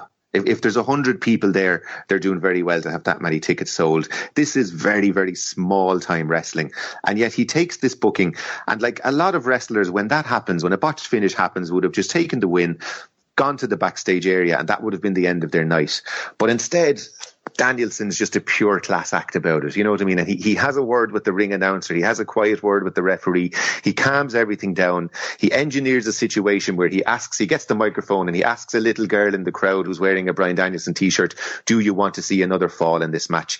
And of course she says yes. The crowd pops and the match starts again. And I just think it speaks to his class as a professional wrestler that he would come to this tiny arena and give people their money's worth. And nobody would have complained if he'd gone to the back and that was the end of the match, because they had seen a really good match up till then. But instead of that, he wrestles for another 10 or 15 minutes. He thinks on his feet. He shows his calmness. It just, you can point to dozens of Danielson matches where the wrestling is great, but I just think this was a great example of his wrestling brain and his class as an individual. And I just have great affection for it. The way he carries himself in the match, the crowd is pelting him with paper. You can see he's enjoying himself so much getting to interact with this crowd. He's the hated heel by the locals. There's almost a smirk on his face. He's having there's no barrier between him and the fans. The fans are just sitting at these pub tables beside the ring and he's in amongst them. And he's just a guy who clearly loves wrestling so much that he's out here having fun and enjoying himself. And I just think that's Bryan Danielson all over. To me, he's the greatest wrestler of all time. And I think the fact that he would come and do this match and react in the way he did to the botch is just, it just speaks to his greatness as a person and greatness as a wrestler. And I just love it. I just love this match and the whole setting so much. I do, as much as you're right, it was like hardcore fans. I do remember Sabre Jr. around this time period had quite a lot of buzz around him about this guy who's come out of the Hammerlock training school. So I remember he took Chris Hero on at 1PW maybe a couple of months after this match in 2008. So he's still, I think, around a lot of the Brit Wrest scene, he did have quite a buzz around him. Okay. But, to talk to your point about Damien Dunn and certainly Zack Sabre Jr. with their emo haircuts look like they're auditioning to be in Funeral for a Friend. I was laughing my head off. I had no idea that was Damien Dunn as the referee. Absolutely hilarious with that scene hair that he had at the time. But there's not much more I can say than what you've already said. The crowd does seem to be a real interesting mix of sort of like your hardcore fans and kids, and it's like how they've all come together for this show. And it's fun going back and watching these quote-unquote sort of like dream matches before they were really big dream matches. Obviously it get 10 times the amount of people these days, and Zach's not really at his peak here yet, but still an enjoyable match. It is really interesting that it's been on YouTube so long, and it's the first time I've checked it out, because didn't they face off again in WXW in like quite a short match, like maybe 10 minutes in 2009? So it's interesting that we've only had this matchup twice. Yeah, and just imagine if they did it again now, like you say. That would be, if Bryan ever, I'll say, sees sense and leaves WWE, this is a match that will headline anywhere, won't it? And you could do the video packages, couldn't you, and show this working men's club with the terrible ring announcer and the emo Damien Dunn ref. That'd be a great little story to do. But I think Jamesy's kind of said everything, you can say about this match, because it's a lovely little gem of Daniel Bryan Danielson, somewhere you wouldn't expect to see him. And I think, to be fair to him, when he came over to the UK, and doing a lot of like the camp shows and the All-Star stuff, he loved all that stuff. And I think it really developed him as a wrestler. I think as a personality, like you'd notice when, and I'm sure you'd say it too, Jamesy, when he'd come back to ROH during these periods and come back, and he just, his work with the crowd was that little bit better. Yeah. His charisma came out a little bit more. He's always someone who people writ off as not having a personality, but I never thought that was accurate, but I do think his personality came out bigger because of these types of runs. And credit to him as the pro he is, because he would, although there were cameras dotted around, there's no way he thought this match was going to be making tape, and idiot podcasters like us in 2020 would be looking back on this thing. And he's still putting full effort in, isn't he? Like for the dads and lads sat around the worker men's club, working with this, like you said, Martin, this emo Zack Sabre Jr. with hair flying round, raw as anything, like I said, making a name for himself, but very much, there still was a chasm between him as a UK indie guy with buzz and a best in the world Bryan Danielson. But Bryan Danielson, was willing to, put the work in and do it and go to this degree and, make a 2 out of 3 falls essentially story out of the whole thing. And yet I was just, to be honest, I've been to, like Andy will probably say, but he's been to a lot too. I've been to many a worker men's club, and at no point was the best wrestler in the world there. So yeah, extremely jealous that this is a show I can't say, going back in history, I was there for. This is just proper Brit wrestling, this working man's club with stage and curtain and everything, and the tables around, like proper classic venue. That where was Danielson at in his career at this point? Was this just for his time with WWE? Because obviously he said many times, hasn't he, that if the money had been better, he could have stayed doing the camps for the rest of his career. He still had a bit of time in ROH to go, didn't he, James? A couple of years still. It was 2010 he signed the first time, and I remember they sacked him, and he had that brief run again in 2011, I think. So he still had a bit of time to go. Like, I was looking at his cage match, and the following week, I think the reason he was in Europe was for 16 Carat 2008. And you look at the names, you want to see who he wrestled. He made it to the final of Carat that year, and he wrestles Chris Hero, Mike Quackenbush, Naomichi Marufuji, and Bad Bones John Klinger in the final. Like, talk about you go from this little workman's club in the Midlands of England to 16 Carat the week and wrestling these guys who genuinely were the best on the indies at the time. You know what I mean? And the nice thing is he gave just as much effort in this tiny little venue in Coventry as he did in Germany the week later, and that speaks to his quality as a wrestler, I think. What about you, Andy? Was this sort of stuff on your radar around this time period? Yeah, I was wondering where the Ogdens were. Were they not in the corner somewhere? I was expecting you and Jeff to be in the corner for this one. I could have heard them in that venue, I think. To be honest, 2008, I wouldn't have been going to any independent shows. The only ones I'd visit were like your ROH when they come over here, and Noah as well. Weren't near this show. I know quite a few people who were in the crowd. There were Gadget off Twitter, Ben Corrigan, Chris Line were there. Chris Line were actually sat next to a certain Mr. Spud in that's right. the audience. I think it were Chris was like sat in the second, I think front row or second row. He had hair on, so yeah, he won't be recognisable compared to now with his bald head. Stuff I took out of this match was when Bryan Danielson had come out to the final countdown by Europe, and with this being Coventry, I always remember, I think it was about 3 or 4 months after this, when he was at Noah European Navigation in Coventry, and he did the same thing there as he did on this show, which was like, Coventry doesn't deserve the final countdown, and cut the music off. There was that. I found it great when Zack Sabre Jr. did a tope suicida to the outside. I thought, where's he pulled this out from? Because generally nowadays he's like a submission artist. You don't expect stuff like that. Interesting. It's more like like a hidden gem. You could see what Zack Sabre was going to become later on, and Danielson at the time would have, best wrestler in the world, wasn't he? Let's let's not beat around the bush. He was the best, wasn't he? Yeah, there you go. Now, part of history, I'd say, Andy. Like, I'd back you up there. I think that's what it felt like. That's what it feels like watching this. Like, no, you're not going to slap a load of stars on it just because of how young Zack Sabre is, but it feels important, I think, in his career, and it feels like an important part of like BritWres history.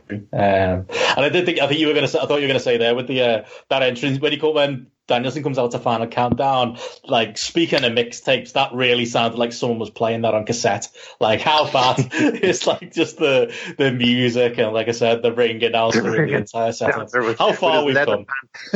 Oh, he was terrible. His red shirt and his waistcoat and his black leather pants. Yeah, he was desperate. You should be careful. He's probably a booker somewhere now. I reckon everybody in that room's got a job in BritWres now, or is like a hardcore BritWres fan on Twitter. To be honest, Ben, I asked that question when I reviewed this on my podcast, and Chris Line didn't have a clue who the ring announcer was. But can't put a name to the face. Well, he won't be the last bad one we talk about tonight. I can guarantee that. I think we're on to your first pick now, aren't we, on the playlist, Andy? Let me get to my notes. Sorry. Speaking of ring announcers. Yes. Akira Tozawa versus El Ligero from June the 2nd, 2012. Yes, the ring announcer wasn't the original ring announcer. It was Mr. Christopher Leary, who generally spent his time in the DJ booth with his brother on the decks playing the music over the tannoy. Usual ring announcer was Richard Parker for many years. He come out with he announced Akira Tozawa. Tozawa. Tozawa. Yeah. So like Akira Tozawa, awful. I would say Tozawa at this stage would have been PCW's third international import. Obviously, we're in the early days of PCW, but they would get known for bringing all and sundry from abroad. But before this, they had used Colt Cabana on the first show, like every BritWres indie back in the day. Yep. And I think Rene Dupree was actually on this show before the Tozawa and El Ligero match. Tozawa, at this time, generally would just come over for the Dragon Gate UK shows, which I go to. And to be honest, is one of the most charismatic people on them shows. Mm-hmm. With this event, which was PCW Guild Wars, what a great name. It was my second PCW show, and I think I mentioned to yourself, I would only miss one show from this stage onward for the next 4 years. I think my relationship is very similar to Undertaker and Vince McMahon. They keep bringing me back. Brilliant. Well, what do you think of this match, guys? I thought it was a great matchup. I thought they really complemented each other well. I mean, the main thing that struck out for me, because obviously PCW have got a show on over here on Fight Network. The video quality is, like, going back all these years, 1,000,000 times better than the current TV show. And now, Andy, you were telling me how they lost their cameraman and then had to go with different people. But the venue looks amazing with that huge chandelier. I think Tozawa's hilarious. I mean, wiping his arse on the Mexican flag, calling Ligero, puta madre, like he's actually Mexican. I don't know what he was expecting from that to get a heel reaction from the crowd. I mean, this is the same year Progress started, and they get all the plaudits for kickstarting BritWres back up. But I mean, look at this match, packed nightclub venue, rowdy football-like atmosphere. How were these not bigger Preston City Wrestling? Oh, I know. Honestly, it's those Southerners, Martin, taking all the credit again. Like, I will... Yep. On behalf of Andy and people like him and people like me who are going to these PCW shows in these days, and I know you were going to stuff up in Sheffield, Martin, like, people forget about, like, PCW is, like, such a big part of the boom period of British wrestling. As far as, like, bringing out hardcore adult fans who'd be willing to pay big money to see the imports. Obviously, we saw that with 1PW. We saw that with the FWA. We saw that with other indies as well. But in like this new BritRes kind of boom, they kind of led the way with that. They had it was a nice mix of kind of fans that you had there. I know Jamesy's got some notes on that. I think just generally they just get forgotten, about how important they were to this boom period, really. And yeah, the VOD looked incredible. Like at the time, I reckon if you'd asked me, Martin, like I probably wouldn't have expected to be doing a BritRes podcast in 2020.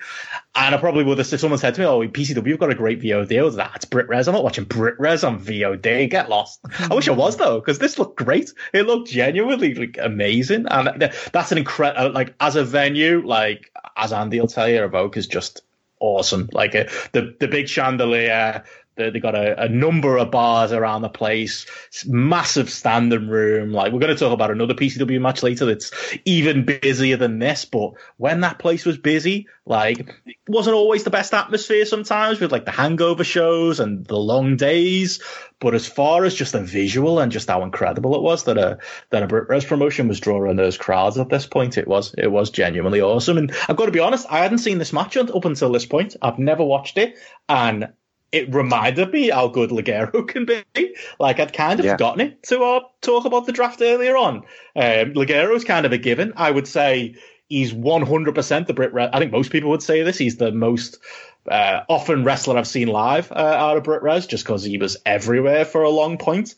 But even I'd forgotten, how good he can be on his day. And I did think he stepped up a gear to kind of keep up with Takira Toza and keep going and moved, He did. At the start, I felt like he was moving a bit slowly, and then he got into the pace of the match.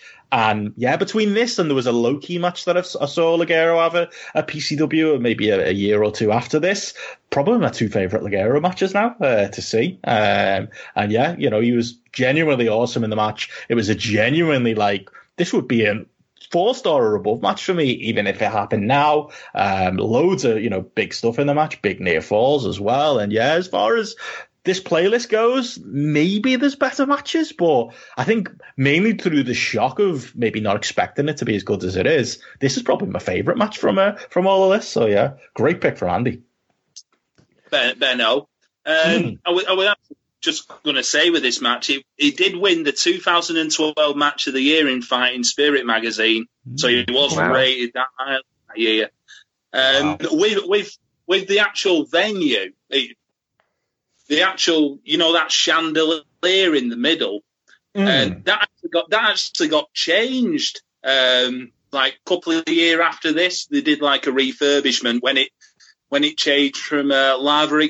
This would have been the Lava Ignite years before it changed to Evoke. So, and that's when PCW went to Rooms, which was about 2 or 3 doors down. For a couple of shows, and then the return to Evoke. But no, it's changed over the years, that chandelier up top, and even like where the wrestlers come down, you can see a bar in the corner, and that's not there anymore. Yeah, it's not there. It's just like where I remember you saying, Joy. That's where Councillor Judale sits, isn't it? Yeah, during that Road to War show where you said, "Oh, the Preston Mafia is out there," sort of.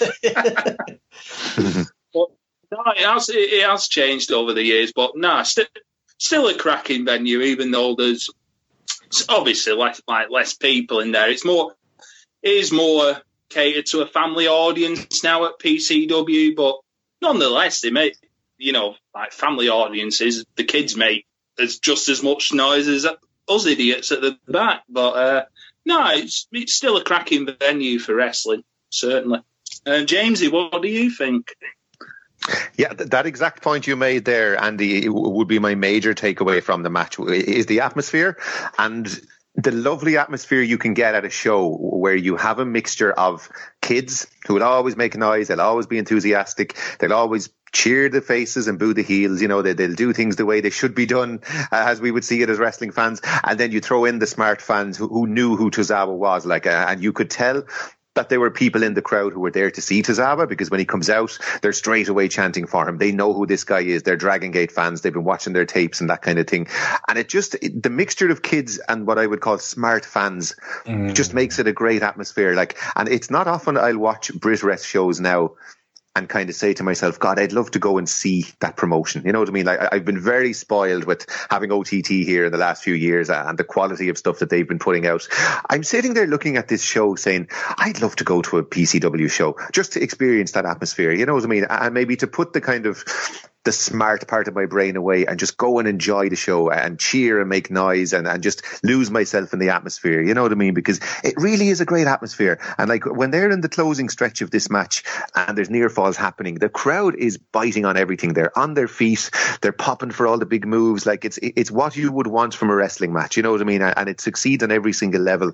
Tozawa is clearly a star here. He's super charismatic, but he elevates Ligero so much. And just by being able to hang with a guy of the quality of Tozawa, it brings up Ligero more. You know what I mean? And he's enhanced in the eyes of the locals as well. You know what I mean? So it's just a complete success of a match on every level. If you're a smart fan who wants to, see work rate and see a 4-star match, it's there. If you're a kid who wants to boo the guy who's sticking his middle finger up at El Ligero, you get to do that as well. You know what I mean? So it just succeeds on every possible level as a match.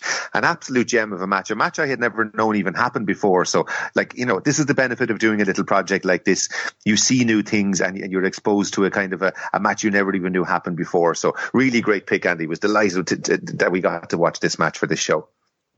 Yeah, sorry about Martin. With Tozawa, with sticking the middle finger up and everything, he used to always do that on the Dragon Gate UK shows, stick the middle finger up, and when the crowd were going yes, he'd go no, playing off it.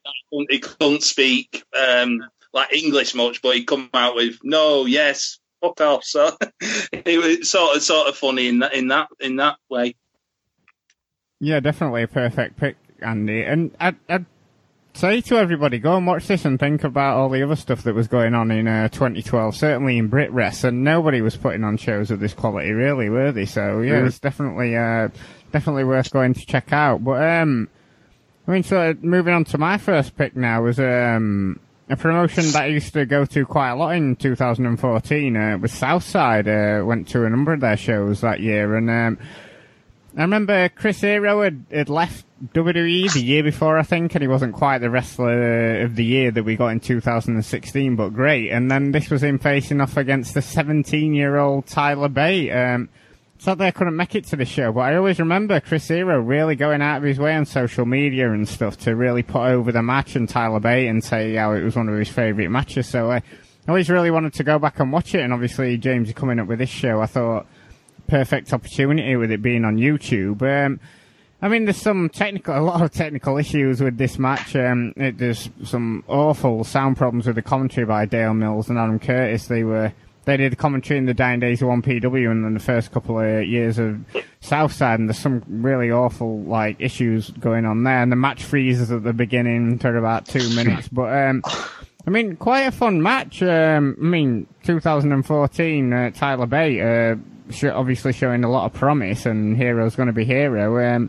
Thought Tyler looked pretty good early on. Obviously, it was mainly dominated by Hero, but I quite enjoyed this one.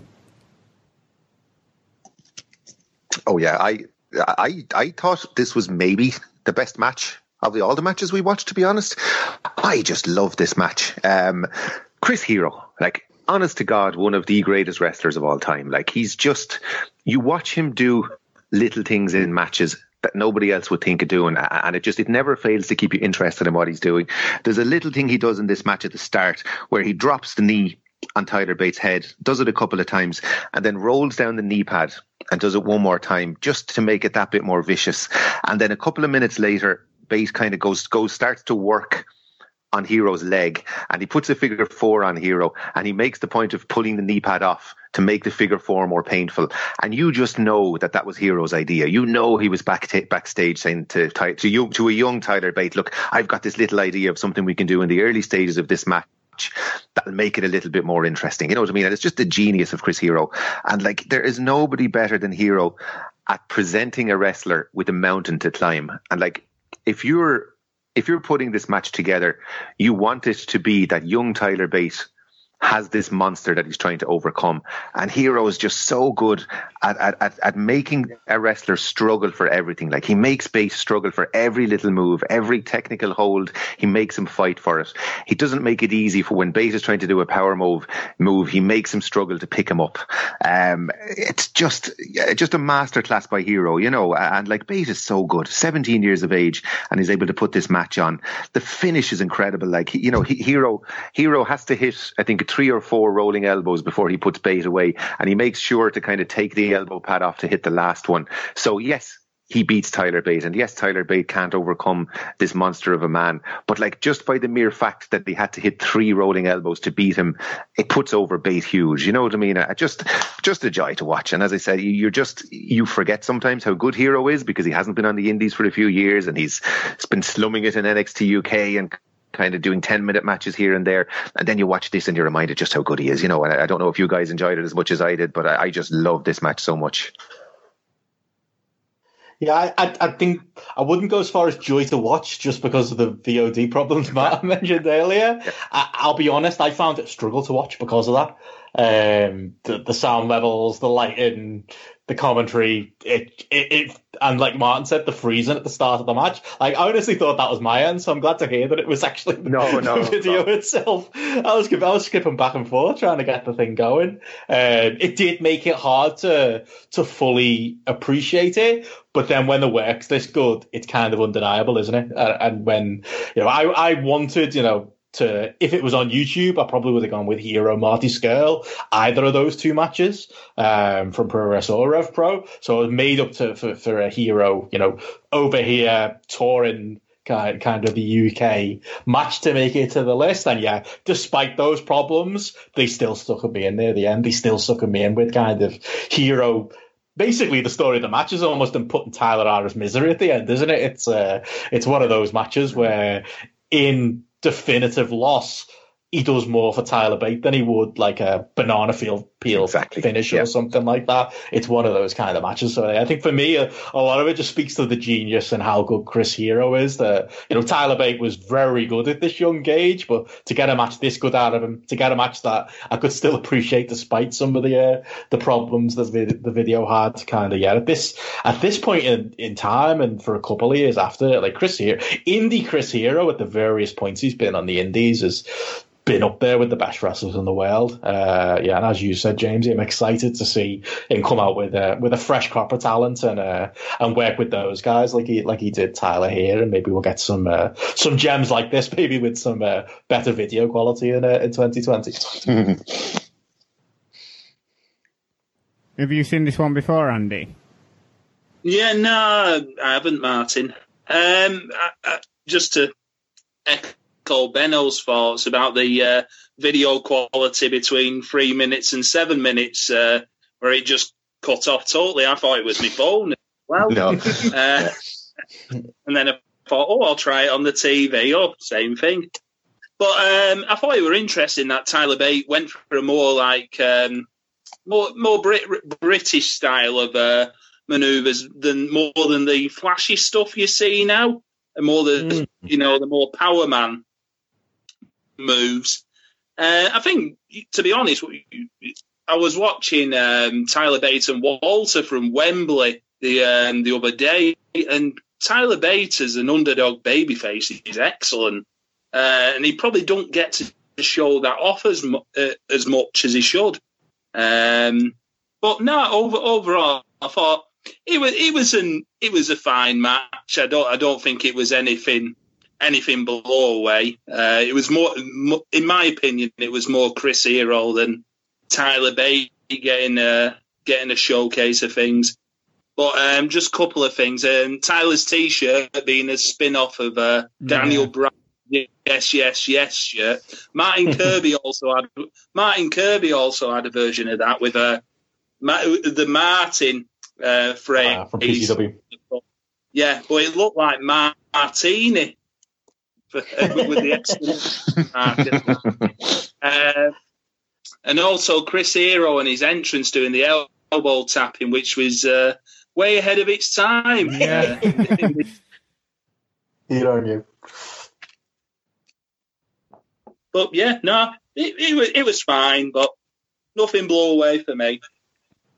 Well, moving on to my next pick, and I really wanted to pick something like before the BritWres boom of 2014, sort of in between World of Sport and sort of like where we are at now. And I picked Jody Fleisch against Johnny Storm, and I've sort of cheated a bit because this is from CZW's Best of the Best 2 from 2002, 18 years ago. I don't want to make you guys feel old, but I certainly felt old when I was thinking how long ago this was. And I remember reading about these two in Power Slam, and I was like really intrigued. So I was like, there's two British wrestlers who aren't from World of Sport who are tearing it up, not only in the UK but the USA. And I really want, and they had some great sort of pictures of Jody Fleisch bouncing around the ring and flying around and stuff. And I really wanted to check them out. And I mean, these two must have the record for matches together, surely. I mean, I went on to Cage Match, and it seems we've been involved in matches together 110 times, but it must be way more than that that's not logged on there. And this, for me, I picked this one because it's one of their best matches together by far. I mean, it's before Jody picked up his injury, Johnny's still got area, and what a showcase this was for these guys in the USA. I mean, they easily had the match of the night in this tournament, and just two British wrestlers, super motivated. I'm not saying they aren't now, but they had something to prove in this one. I've not seen it in years, but pure nostalgia. I just loved rewatching this, grinning from ear to ear. I mean, we've seen better Spot Fest, sure, but two Brits in 2002 going over to the US, stealing the show. Just some great moments in this match, and Fleisch's springboard DDT always looks absolutely fantastic, I think. I just absolutely loved revisiting this match. Just great memories of originally watching it and then rewatching it again now. Yeah, this was like the match of BritWres, wasn't it, during that period? Like this was BritWres, and you can tell like the American fans are kind of thinking that too. Like the Americans, I think they were probably thinking, see, they're doing the flippy stuff, but they're doing some technical at the start. Oh, there they go, those British lads. But yeah, it was just non-stop. I think that was the thing about this match. Like, I could see this not aging well, but I'll be honest, I had as much fun watching it now as I did back then. And if that's not to say the match hasn't got a load of obvious problems with it, but who cares? Like, it's Jody and Johnny. They were in front of a CZW crowd. Like, if they didn't do this match, I'd be disappointed with them. But yeah, I think it was mainly it was partially maybe non-stop to a fault. Like, they don't even stop when Jody almost dies on that shooting start on the outside. They just didn't really give I think, watching it with 2020 eyes, you can really see the difference between like indie wrestling then and now. Because I think the difference now is maybe you might get a match similar to this if we had like, the equivalent as what was Ospreay and Ricochet. I think the guys now maybe know how to lay it out a little bit better to get the best response from the fans for the individual spots, if you know what I mean. They don't stop for air to give the fans a chance to lose their minds. The fans are trying to lose their minds and give them a standing ovation. And before you know it, Jody's on the top rope again and he's doing something else. But you know what? Fuck it. It's Jody and Johnny. This is what you signed up for. This is what you get. And it was still, this many years on, still boss. Still well worth watching, and yeah, I was made that you picked this one, but you could have picked one of their epics from the UWA TV and maybe stuck with the rules or the King of England tournament match. But to be honest, I think you did the right thing picking this one, because I would say too, this is the pick of the litter when it comes to Johnny and Jody. It was like the perfect storm for one of their matches. Not too many. There's a couple of maybe odd botch spots, but nothing major. Everything kind of comes off, and it is like if you could encapsulate, Johnny and Jody in 2002, it's this match. And if gifts were a thing back in 2002, God, the most gift spot of all from it, I think, is the moonsault running up the wall. Like I remember reading, the way you would read reviews that basically break down the match move for move. And like, I remember reading the review of this show, and like, I think it might have been Aaron Furious or someone like that. And literally in block capitals, there's the description of this moonsault running up the wall. And I'm sitting there reading it online. Probably in the library in college on a really bad internet connection way, way back. and thinking, what the hell is that? Even is that? Now, nowadays you can search that on Twitter and find it straight away. You know what I mean? But even the idea of a guy running up a wall and hitting a moonsault, to me, when I read about it, was mind blowing. You know what I mean? Like, and it's just, it's innovation. It's British wrestling's version of Ray against Psychosis or Tajiri against Super Crazy. You know what I mean? It's the indie junior heavyweight spot fest. And like, it's a big deal for two British wrestlers in 2002 to be at what was at the time a prestigious tournament. Like Best of the Best in CZW in those days was a big deal. It was up there with with what Bola would become in later years. So it was a big thing for them to be here. You know what I mean? And the moment they have at the end is quite nice. You know what I mean? They've done the match. They've nailed pretty much everything as good as they're ever going to nail it. And they kind of embrace in the ring, and the whole crowd kind of stands up to greet them. And it's like validation for them. You know what I mean? Because being a British wrestler back then, there wasn't an awful lot going on. You know what I mean? So to get to come to America, to get to do your match and to blow those fans away on a card full of like the really good indie high flyers at the time, that was a big thing. You know what I mean? And it's just really gratifying to see it, you know. And like the other thing that crossed my mind is Jody Fleisch is he's an enjoyable wrestler to watch, maybe in ways that he's not trying to be enjoyable, because you're literally watching him all the time. And on one hand, you're blown away by how athletic he is, but on the other hand, you've kind of got your heart in your mouth, because it's either going to go one way, he's going to nail it perfectly, or he's going to half die on a move. But either way, it's a bit like watching Sabu. It's sloppy, it's messy, he only nails it half the time, but either way, it's kind of entertaining to watch. You know what I mean? And I think that springboard shooting star press that you mentioned, Benno, where he's about a half a foot away from braining himself on the ring apron as he comes down. Like if you could take a clip of Jody Fleisch that sums him up, I think it's that. The crowd goes nuts for it, they pop, but he's a fraction of a second away from disaster as well. And that's pretty much Jody Fleisch, probably the most concussed man in the history of British wrestling, I'd say.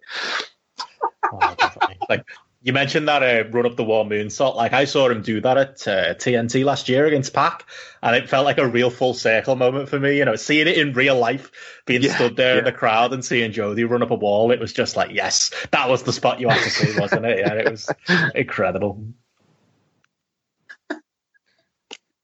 Yeah, myself, just what Jamesy said about that springboard shooting star press, I put on my notes, like, he nearly caught his feet on the ropes, like, oh, he's not got enough, spring out of this, but no, thankfully he didn't die.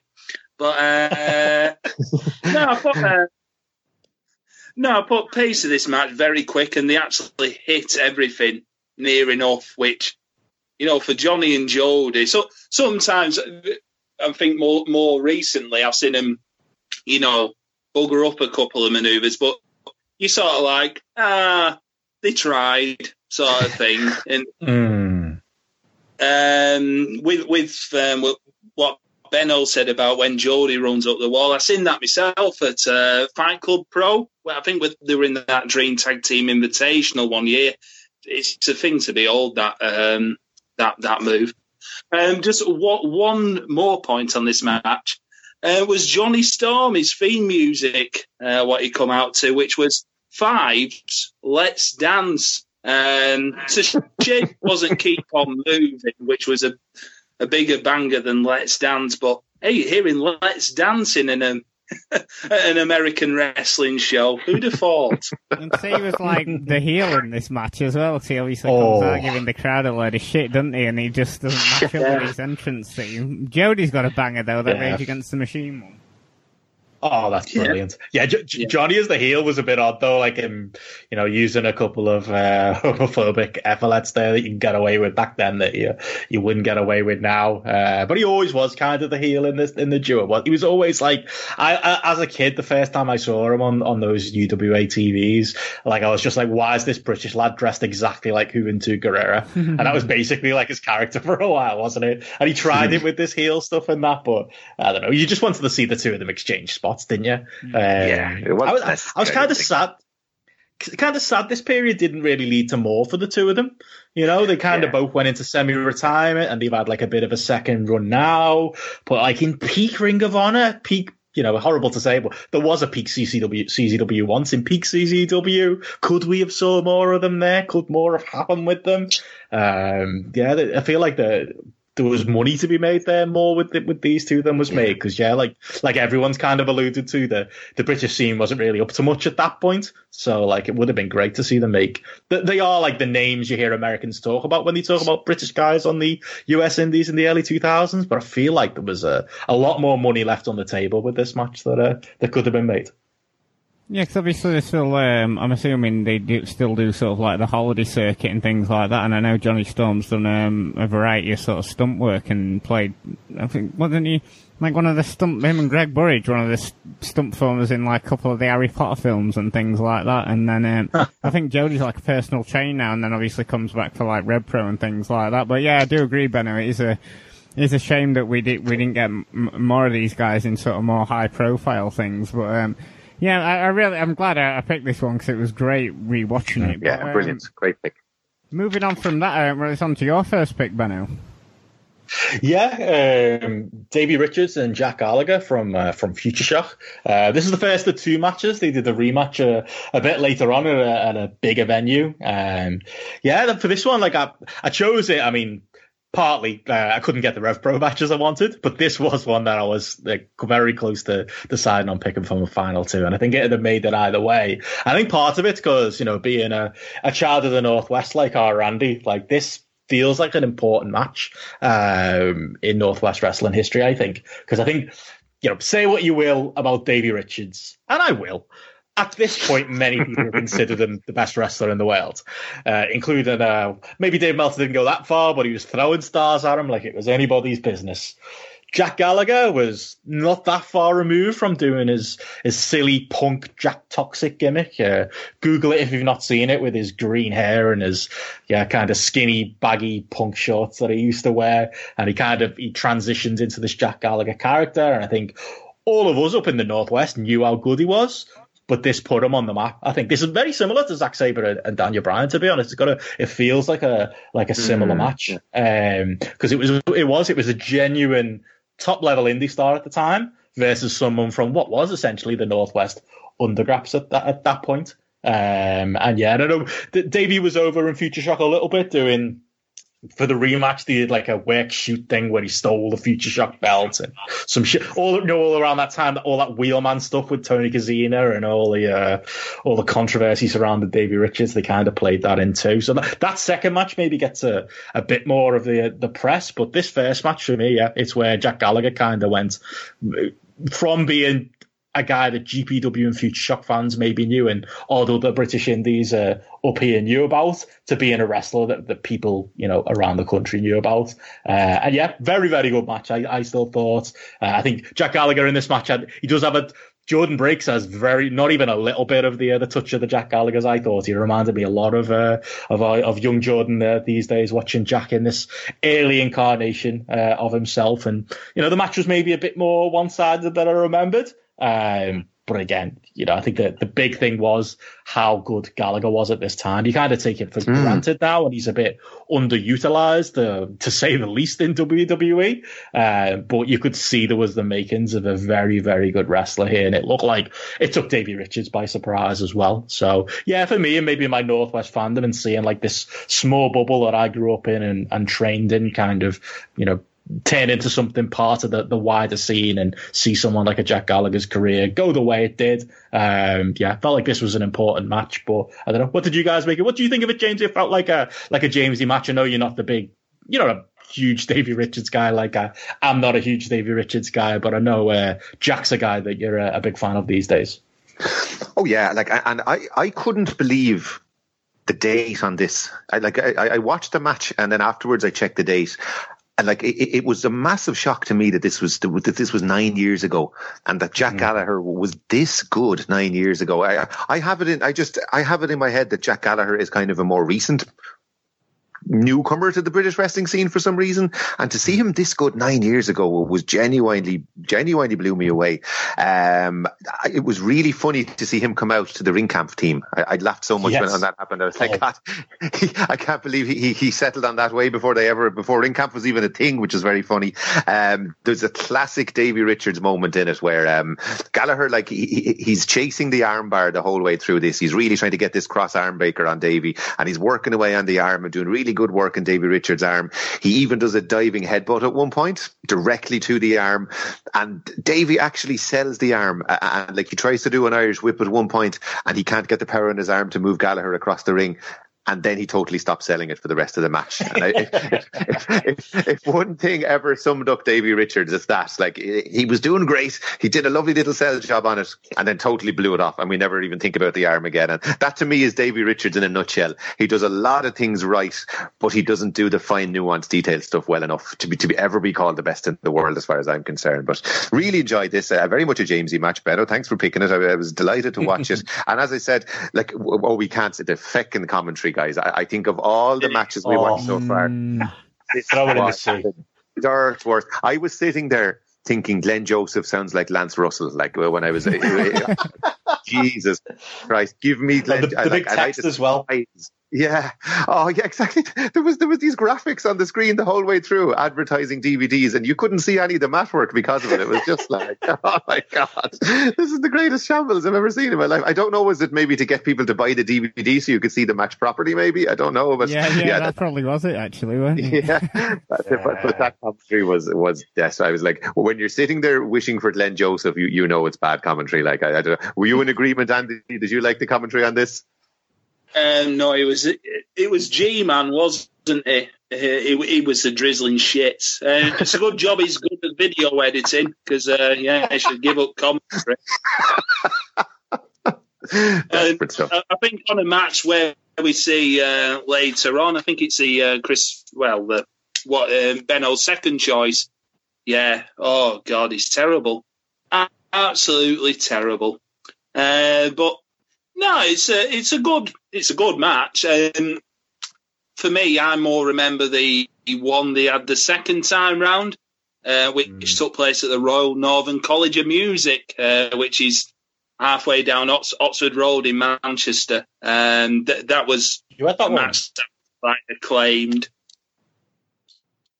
Sorry, Benno. You had that one, Andy? Were you at that show, Andy? Because I know the big thing out of that show is, like Jamesy mentioned, the ring camp theme that Jack comes out of. My biggest memory of that is that he comes out on that show, and you can find the video. It's on YouTube, and they've got like musicians from the Royal College of Music all dotted in the ring playing the theme to his entrance. It's like, wow. Jack was thinking ahead of time. Like, that'd be cool with ring camp, but it was really cool like back then with Jack.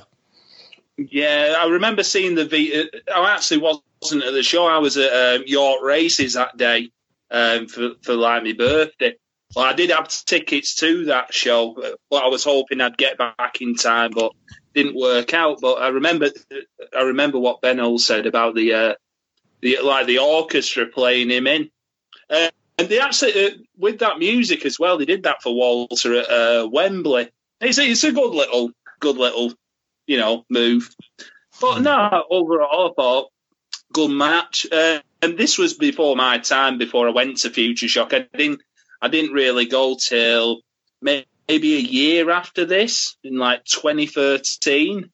Always remember like Andy Murray winning Wimbledon for the first time that day. So that was like the first time I went to Future Shock. But no, good match. Davey Richards, he actually come back to Future Shock, after this match. It would be 3 times. He did the rematch with Gallagher, then he did a 4-way, maybe a year or 2 after, I would say, which also involved Gallagher, and then he was a part of like a ladder match where he teamed with Eddie Edwards against Danny Hope and Joey Hayes in like a ladder match in Prestwich.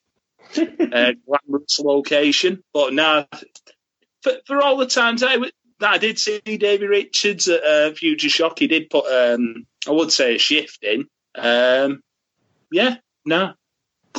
match overall. Yeah, he was over here loads, weren't he, Davey Richards? He didn't care what the venue was, where it was. I mean, he was on all those early Fight Club Pro shows, weren't he? And they were like really tiny venues and then places like this and that. He was over here all the time. I've got to say, though, I mean, to echo what you said, Benno, I do find Davey Richards very overrated, and I did roll my eyes when I saw that he was in this match. But yeah, I can't add much more than you guys have already said, but I did enjoy this match. But I suppose the interesting conversation comes out of this is that, you know, because he has been wallowing away on WWE for so long. Do you think people have sort of forgotten? I mean, I certainly haven't. I picked him high in our Euro transfer window. Do you think people have sort of forgotten, you know, how great Jack Gallagher was and how much better it would have been if we'd have got a few more years out of him sort of in higher pro? I remember he had a good super strong style match, one of the first tournaments that Progress ran against Mark Haskins. I enjoyed that one a lot. And I think he had some really great stuff on it. It's just a shame we didn't get a few more years out of him. Yeah, I think he's easily the poster boy for kind of the Pete Dunne problem, where Regal was such a big fan of him, he got snapped up and sent to WWE, and it's kind of what we worried would happen with Thatcher that hasn't happened yet. And he's just not a guy that really suits WWE, and you can understand him taking the contract and understand him going out there, and he had that one memorable spot in a Rumble. And now he's wasted away on 205 Live, isn't he? He's almost like a warning kind of to wrestlers of what can happen. I'm sure, you know, he's making a living depending on what they're paying for the 205 Live guys at this point. But I don't know if artistically he can be hugely happy. It kind of reminds me of that earlier match. You know, we talked about Tozawa and El Ligero and how good their match is. They're two lads who were signed to WWE, you know. I forgot that until I watched the match. I was like, oh, yeah. Both of these two are signed to WWE. There's actually quite a few people on this list that are signed to WWE that were kind of not being used to the best of their ability. Yeah, kind of almost sad to watch, isn't it? Like how similar to Tyler, like what a Jack Gallagher. He was just starting to get noticed. He was just Progress, like, you know, from people I've spoken to, weren't the highest on booking him at first, and I think Regal liked him, and he got booked more for that. But he was starting to get more regularly used in Progress and starting to get a name for himself. And like Jamesy said, he was probably fresh to a lot of people who weren't following the Northwest scene, and then he was snapped up. And yeah, he's kind of, in a way, he avoided the NXT UK stink, but he ended up with the 205 Live stink instead. So I don't know if that's any better. Imagine him back over here against Zack Sabre Jr. I mean, I'd definitely go to that show. Oh, I was glad Andy got that one. That was me upvoting my own card that I put together. Martin, I was going to say that the one time he has been back in the last couple of years was a match at Future Shock Wrestling against Sam Bailey, which... Yeah, I recommend you check that one out. It showed what Jack Gallagher is like best at, and it showed even Sam Bailey in a great light. No doubt, definitely check that one out. Proper good 20-minute match. Yeah, definitely give that a look. Is it on their VOD service, Future Shock? It is, yeah. It's like an anniversary show from 2019. Oh wow, I didn't realise that Gallagher had done anything outside WWE in 2019. Yeah, no, he just come back for that one match. It was all the setup with like Sam Bailey like calling him out, and he eventually, yeah, we'll have a match at the anniversary show. And no, it's a belter of a 20-minute match. Was certainly in my top 10 for last year. Oh, what was your next pick, Benno? Yeah, my second match is another PCW one. Like, this says something, doesn't it? We've done a double PCW on this show. Speaks to how big it was in its pomp for the likes of me and Andy. Chris Masters and Chris Travis. This was match 2, I believe, of their... I think it ended up being a 3-match series. I was at the third match, which is the one show I believe Andy can tell us he wasn't at from a PCW point of view during this period. This was the famed show when they brought over the Steiner brothers, teamed them with Michelle Thorne. They won the tag belts on night 1, and then they lost them on night 2, and without even getting pinned in a 3-way, which is, you know, it's the Steiners. They still got to protect themselves. But yeah. That third match that I was live at was probably the best Masters Travis match, at least from reports of people who were at all of their matches. Shame that one's not on YouTube. It's a bit more of a bloody epic. But from this match as well, you can tell that the chemistry the two of them had. It was a great atmosphere watching this one back. This was, it was clear in Tozawa Ligero that, my God, look at PCW, but this one with the even bigger crowd, again, says the draw of Scott Steiner and Michelle Thorne there. But seeing that big crowd in that brightly lit HD shop building, it did take me back to the glory days, and it took me back to, what PCW was at this point. And the reason I went to their shows at this point, it was the big night out promotion, even before Fight Club Pro was. Although, it simultaneously managed to be a child-friendly promotion. That was a winning combo, that being able to sell the night out after the show and also sell the in-ring Polaroids and the autograph signings. It was quite the business package. But this one felt like it really came at the peak of that. And I thought it was a fun match. A lot of stalling maybe from Travis on it, but you can tell they got chemistry. You can tell they liked working with each other there. And I thought it was a pretty good match, if maybe not a standout after all from this list, but a notable, I'd say, feud in British wrestling is maybe the reason I wanted to pick it here. I don't know about what you guys thought of it watching it for the first time. Yeah, I think much like Ligero and Martin Kirby, Travis was the guy to go up against imports because you knew that he could go with them. And people watching from abroad might be scratching their heads and going, what, you picked fucking match with Chris Masters in? But, he had sort of like a second career over here, didn't he? And especially in PCW, he was a big star in that, and he had good matches, and and obviously, if you try pirating any DVDs, he'd turn up at your house. So he was a big part of PCW, wasn't he? And he certainly got rave reviews for a lot of these matches as well. Oh, imagine that. You broke me, Martin. I'm sorry. Better be careful. I don't want to say anything bad about Flood or PCW or Chris Masters might turn up at your door. Everyone say nice things about this match, lad. Absolutely. I tell you it's a great story, that though.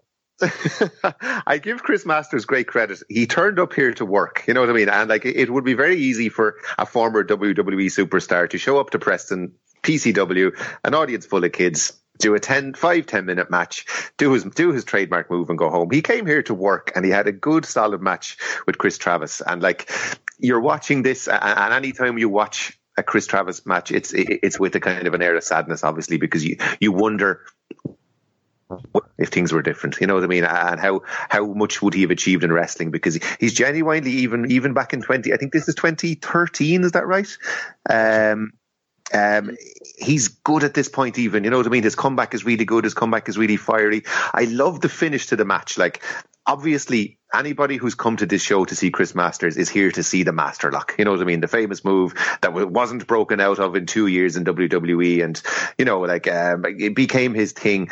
And they work a really clever finish where they kind of combine the Master Lock with the Bret Hart Roddy Piper finish from WrestleMania, where he has the Master Lock on Travis, and Travis runs up the turnbuckles, flips over, and while still in the Master Lock, pins Master's shoulders to the mat. And a really good imaginative finish where you don't expect a guy with Chris Travis's build to break the Master Lock. You know what I mean? And that wouldn't be realistic in any way. But instead, he finds a way around it and gets the pinfall from it. And I think I enjoyed this match more than you guys, to be honest. I just had a great time watching it. I've always kind of liked Masters. Do you remember that match he had on Superstars when he was in WWE with Drew McIntyre? It was a real hidden gem of TV matches. I think it was 2011, if I remember right. Second go round, weren't he, with WWE? Yeah. And he was always having these really good matches on Superstars, but no one was watching them. Yeah, he genuinely, when he wanted to go, he genuinely could go, you know what I mean? And he's a kind of a guy you wonder why they didn't make more of nearly, you know what I mean? But yeah, I really enjoyed this. And as I said, it was just another time when I'm looking at that Preston crowd and thinking, I'd love to be in that crowd. It's a great atmosphere. The place is packed to the rafters. The crowd is really raucous. You know, they're clearly cheering the big WWE guy, but they're also really behind the hometown guy and Chris Travis as well. So just, as I said, looked to me like a show I would have loved to be at back in the day. But sadly you weren't. One of the few ones you didn't get to, Andy. Yeah, regular. And there were a couple of things here. The Chris Masters pet dance to his to the chants I found funny. Also, Crow Sting front row. I saw that, yeah. Child roasting. Well, that's the same fella who's a Wolfpack Stinger who you met, Benno. That's it, yeah. He's all grown up now. G-Man's commentary, shite. I thought Greg Lambert was good, though. But thankfully, Greg Lambert's there to save the day. I think nowadays in PCW is like commentary duo with Stallion. He's probably one of the best in BritRes. I would say they work well. As well. I thought he was pretty decent. Magic Mark, yeah. No, he's a good commentator as well. I think Greg Lambert adds so much to the shows. Take away like G-Man from this, I think Greg Lambert does a sterling job. Also near the end, the Dave Rain cash-in. Benno will know what Dave Rain is. He had the hashtag Boom Belt, which I actually won once in a raffle at PCW. I sold it for like about 80 quid on eBay. Well, it had a little chip in the paint on the belt. It's a proper good-looking belt. I had to carry it all the way back from Preston back to Rochdale, like on the train, on the tram. Looked a right totter. But, 80 quid richer. You can't moan, but... No, it was an all right match. I do think the later matches, like what Benno said about the match they had on the Steiner Brothers show, is like the best match that they had between the two. But I think Jamesy and Martin took the words out of my mouth when I actually put on my notes about Chris Masters' run on WWE Superstars, which he was famed for, like 2011, which, even had me watching like, bloody hell, Chris Masters having a good match. I think last good match I had seen him have was against Shawn Michaels on like a Raw house show in Manchester. But when you're in with Shawn Michaels, well, anyone can have a good match, can't they? Yeah. But yeah, it was that sort of like, I remember everyone talking at the time going, has everyone been watching these matches on Superstars and stuff? And Chris Masters always was the one everyone talked about. Yeah. Unbelievably. And then we're on to the final match on the list, and it's your second pick, Andy. It is. It's actually the most recent match on the list. It's from the 27th of October 2019. It's from Tidal Championship Wrestling, probably my favourite promotion around. It's from their Tidal Grounded show, which was the second in the series. Very similar to, I think everyone seemed to watch tapes of WXW's Ambition and thought, that'll do a good show. And then obviously you've had the Tetsujin shows, and I think Breed did a show as well. But this Tidal Grounded show, it's not necessarily like a submission-based show. It's no ropes, and just have wrestlers in there try to work around the confines of like no ropes being there. And they've had a couple of matches. I think there were one between a tag team called Crash Bowl, who were two high flyers, and having them work around, there's no ropes here, how do we do any high flying manoeuvres? But they eventually worked around it. But this match here, what we're going to go through is David Graves, who's the Tidal Championship Wrestling champion, against Kevin Lloyd, or as some people may know him, Sexy Kev. This was in a 6 3-minute rounds match with submission, pinfall, or KO being the deciding fall. We have Mr. Colin on commentary and Cowboy John the referee. What do you think, guys? Yeah, I've got to be honest, I'd never really seen these two guys before, and obviously Tidal are a weird promotion, aren't they? Because obviously they came out of the gate sort of like bringing the likes of Adam Cole and guys like that in, and then they sort of found some more even footing when they went to Leeds University, didn't they? And they had sort of like their own roster of talent, and then they're bringing import in, and now they seem to have really got their own crew of guys and build up sort of like a loyal fan base. So they are very much an interesting British promotion. And I've got to say, I enjoyed this one. It's not sort of like a style that I'd usually jump for, but I mean, it definitely seemed like a Jamesy match through and through. But I've got to say, I did really enjoy this, and I thought Graves was really impressive in this one.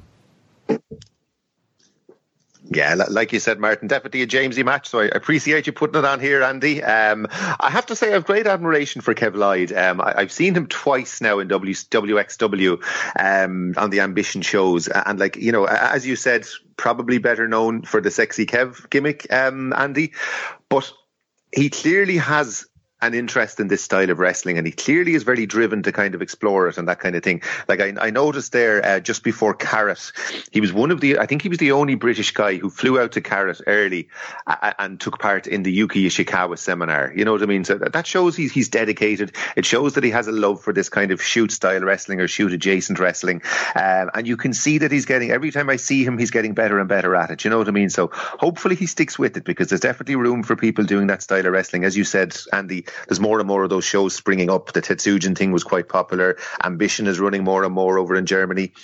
They do. I know you're giving out about rounds matches earlier, Benno. They work this the way you should work a rounds match, in that there's a clear escalation in intensity as the rounds go on. So the first couple of rounds, the kind of feeling out process.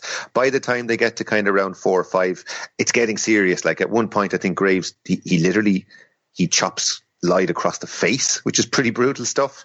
As the match goes on, the work on the neck is getting more and more vicious. It's what would happen in the World of Sport matches that I enjoyed, where it would start off quite cordial and then somebody would lose their temper and it would get kind of serious maybe in the later rounds of the match. So I think they worked it very well. They used the ring post really well at one point. Again, they did the kind of Bret Hart flip over, Bret Hart, Roddy Piper flip over move again. So they were kind of using their imagination with the surroundings to kind of do unique things.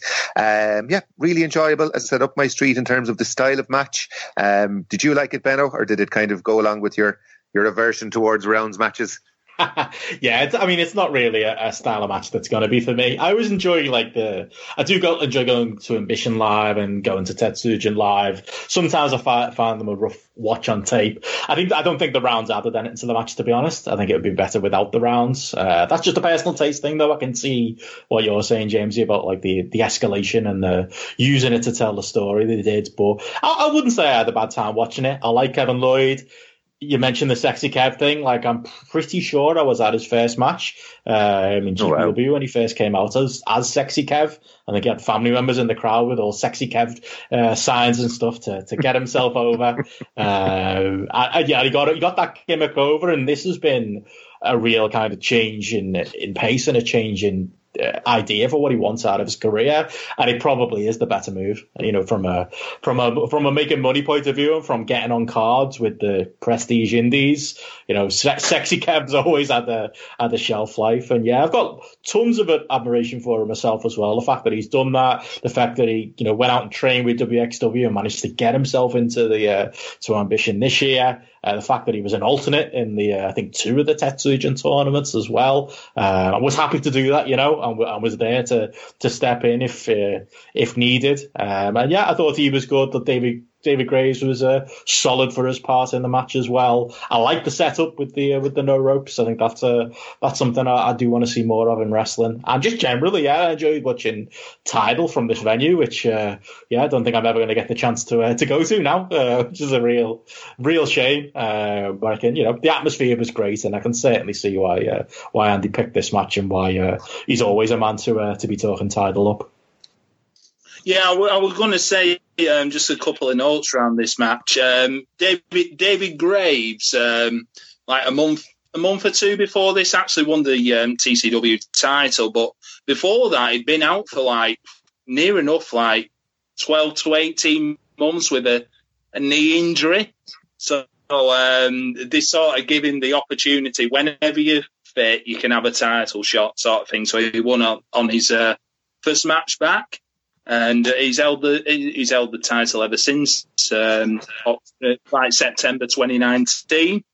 With Kevin Lloyd, I remember speaking to him at the WXW 16 Carat this year, and it's still a match he fondly like reminisces about it. Well, I reminisce about it to him as well, about how good it was, and he enjoys doing that style of wrestling. He has competed in quite a lot of like grappling tournaments.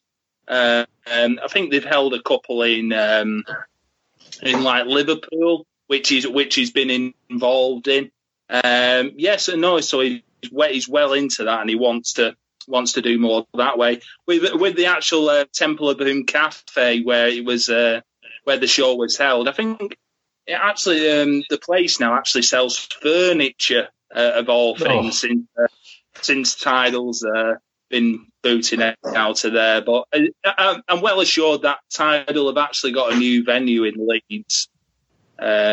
Fingers crossed. But no, Temple of Doom, excellent venue for wrestling. Fit about 100 people in, eating vegan curry and drinking £2.50 cans of Guinness.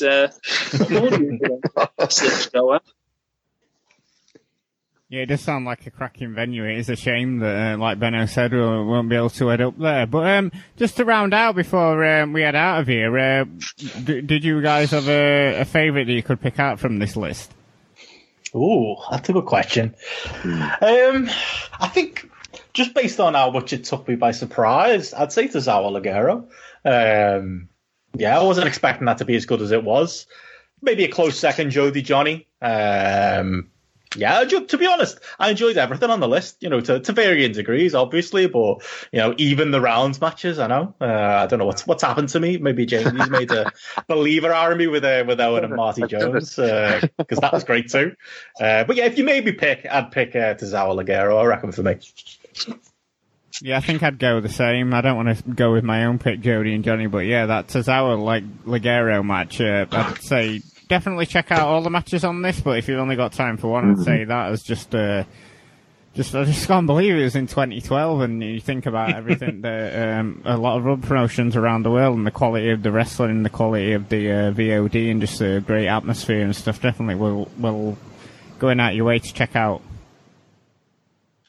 I'd say of the matches I hadn't seen before, I'd actually say, in spite of the technical issues, in spite of the shite commentary, in spite of everything that they made it difficult for you to watch the match, I would still say that hero base match was really good. Maybe it's because I'm so old and I'm used to watching really bad quality videos back 20 years ago that I was able to see past all the technical issues and the bad sound and everything like that. I still think that's a real gem of a match. And like if they could get that remastered into a better quality, I think people will be raving about that match. Just as a snapshot of how good a young Tyler Bate was, and as a snapshot of how good Chris Hero was in 2014, I just really loved that match. I think from my own point of view, to be honest, I'm one of those who never goes back and watches matches. If I've been there live, I'll never watch them on VOD. But I'd say from my own personal thing, I properly enjoyed the Tozawa and Ligero one. I know I picked it, but what an excellent match that one is. I enjoyed Johnny Storm and Jody Fleisch. I put on the bottom of my notes, thumbs way up. Really good watching that. Yep, it's been certainly fun going back and watching a lot of these matches, and just some great memories and stuff. So I should definitely do this one again. But Andy, any plugs before we end out of here? Yeah, only one plug. Recently, I've done about a 2.25 hour podcast on Progress Wembley's show from September 2018, which was it were a good watch. But I've got to say, this week I've seen 2 Jimmy Abbott versus Paul Robinson death matches of contrasting things. The one from Wembley, and also the one at Super Strong Styles 16 from 2019, where Jimmy Abbott basically turns up in he doesn't look in good nick. That's all I can say. Like compared to now, where he's wearing all-in-one bin bag on AEW. But he looks in better shape now than he did in Super Strong Style 2019. That's all I've got to say. Cool. And Benno, Grapple Towers? Yeah, we had Grapple Gareth himself live from Grapple Towers on our last Spotlight episode review, and as we said earlier, we went deep on Hana Kimura and social media and wrestling in general, and so obviously spared about 40 minutes at the start to just have a go at Dominic Cummings. So if any of those three things are of interest, do check it out. And also I've been doing some streaming over on twitch.tv/Benson Richard E of me playing TW 2020. So yeah, go out there and watch the stream that Joe Lemon called like watching somebody do admin work. Hard sell, our Joe gave it for us on Grapple this week. But if you are into like management type games or you're interested in TW, maybe I'll have a couple of streams going this weekend. So yeah, if you fancy it, check that out, twitch.tv/Benson Richard E. Jamesy? A couple of plugs, yeah.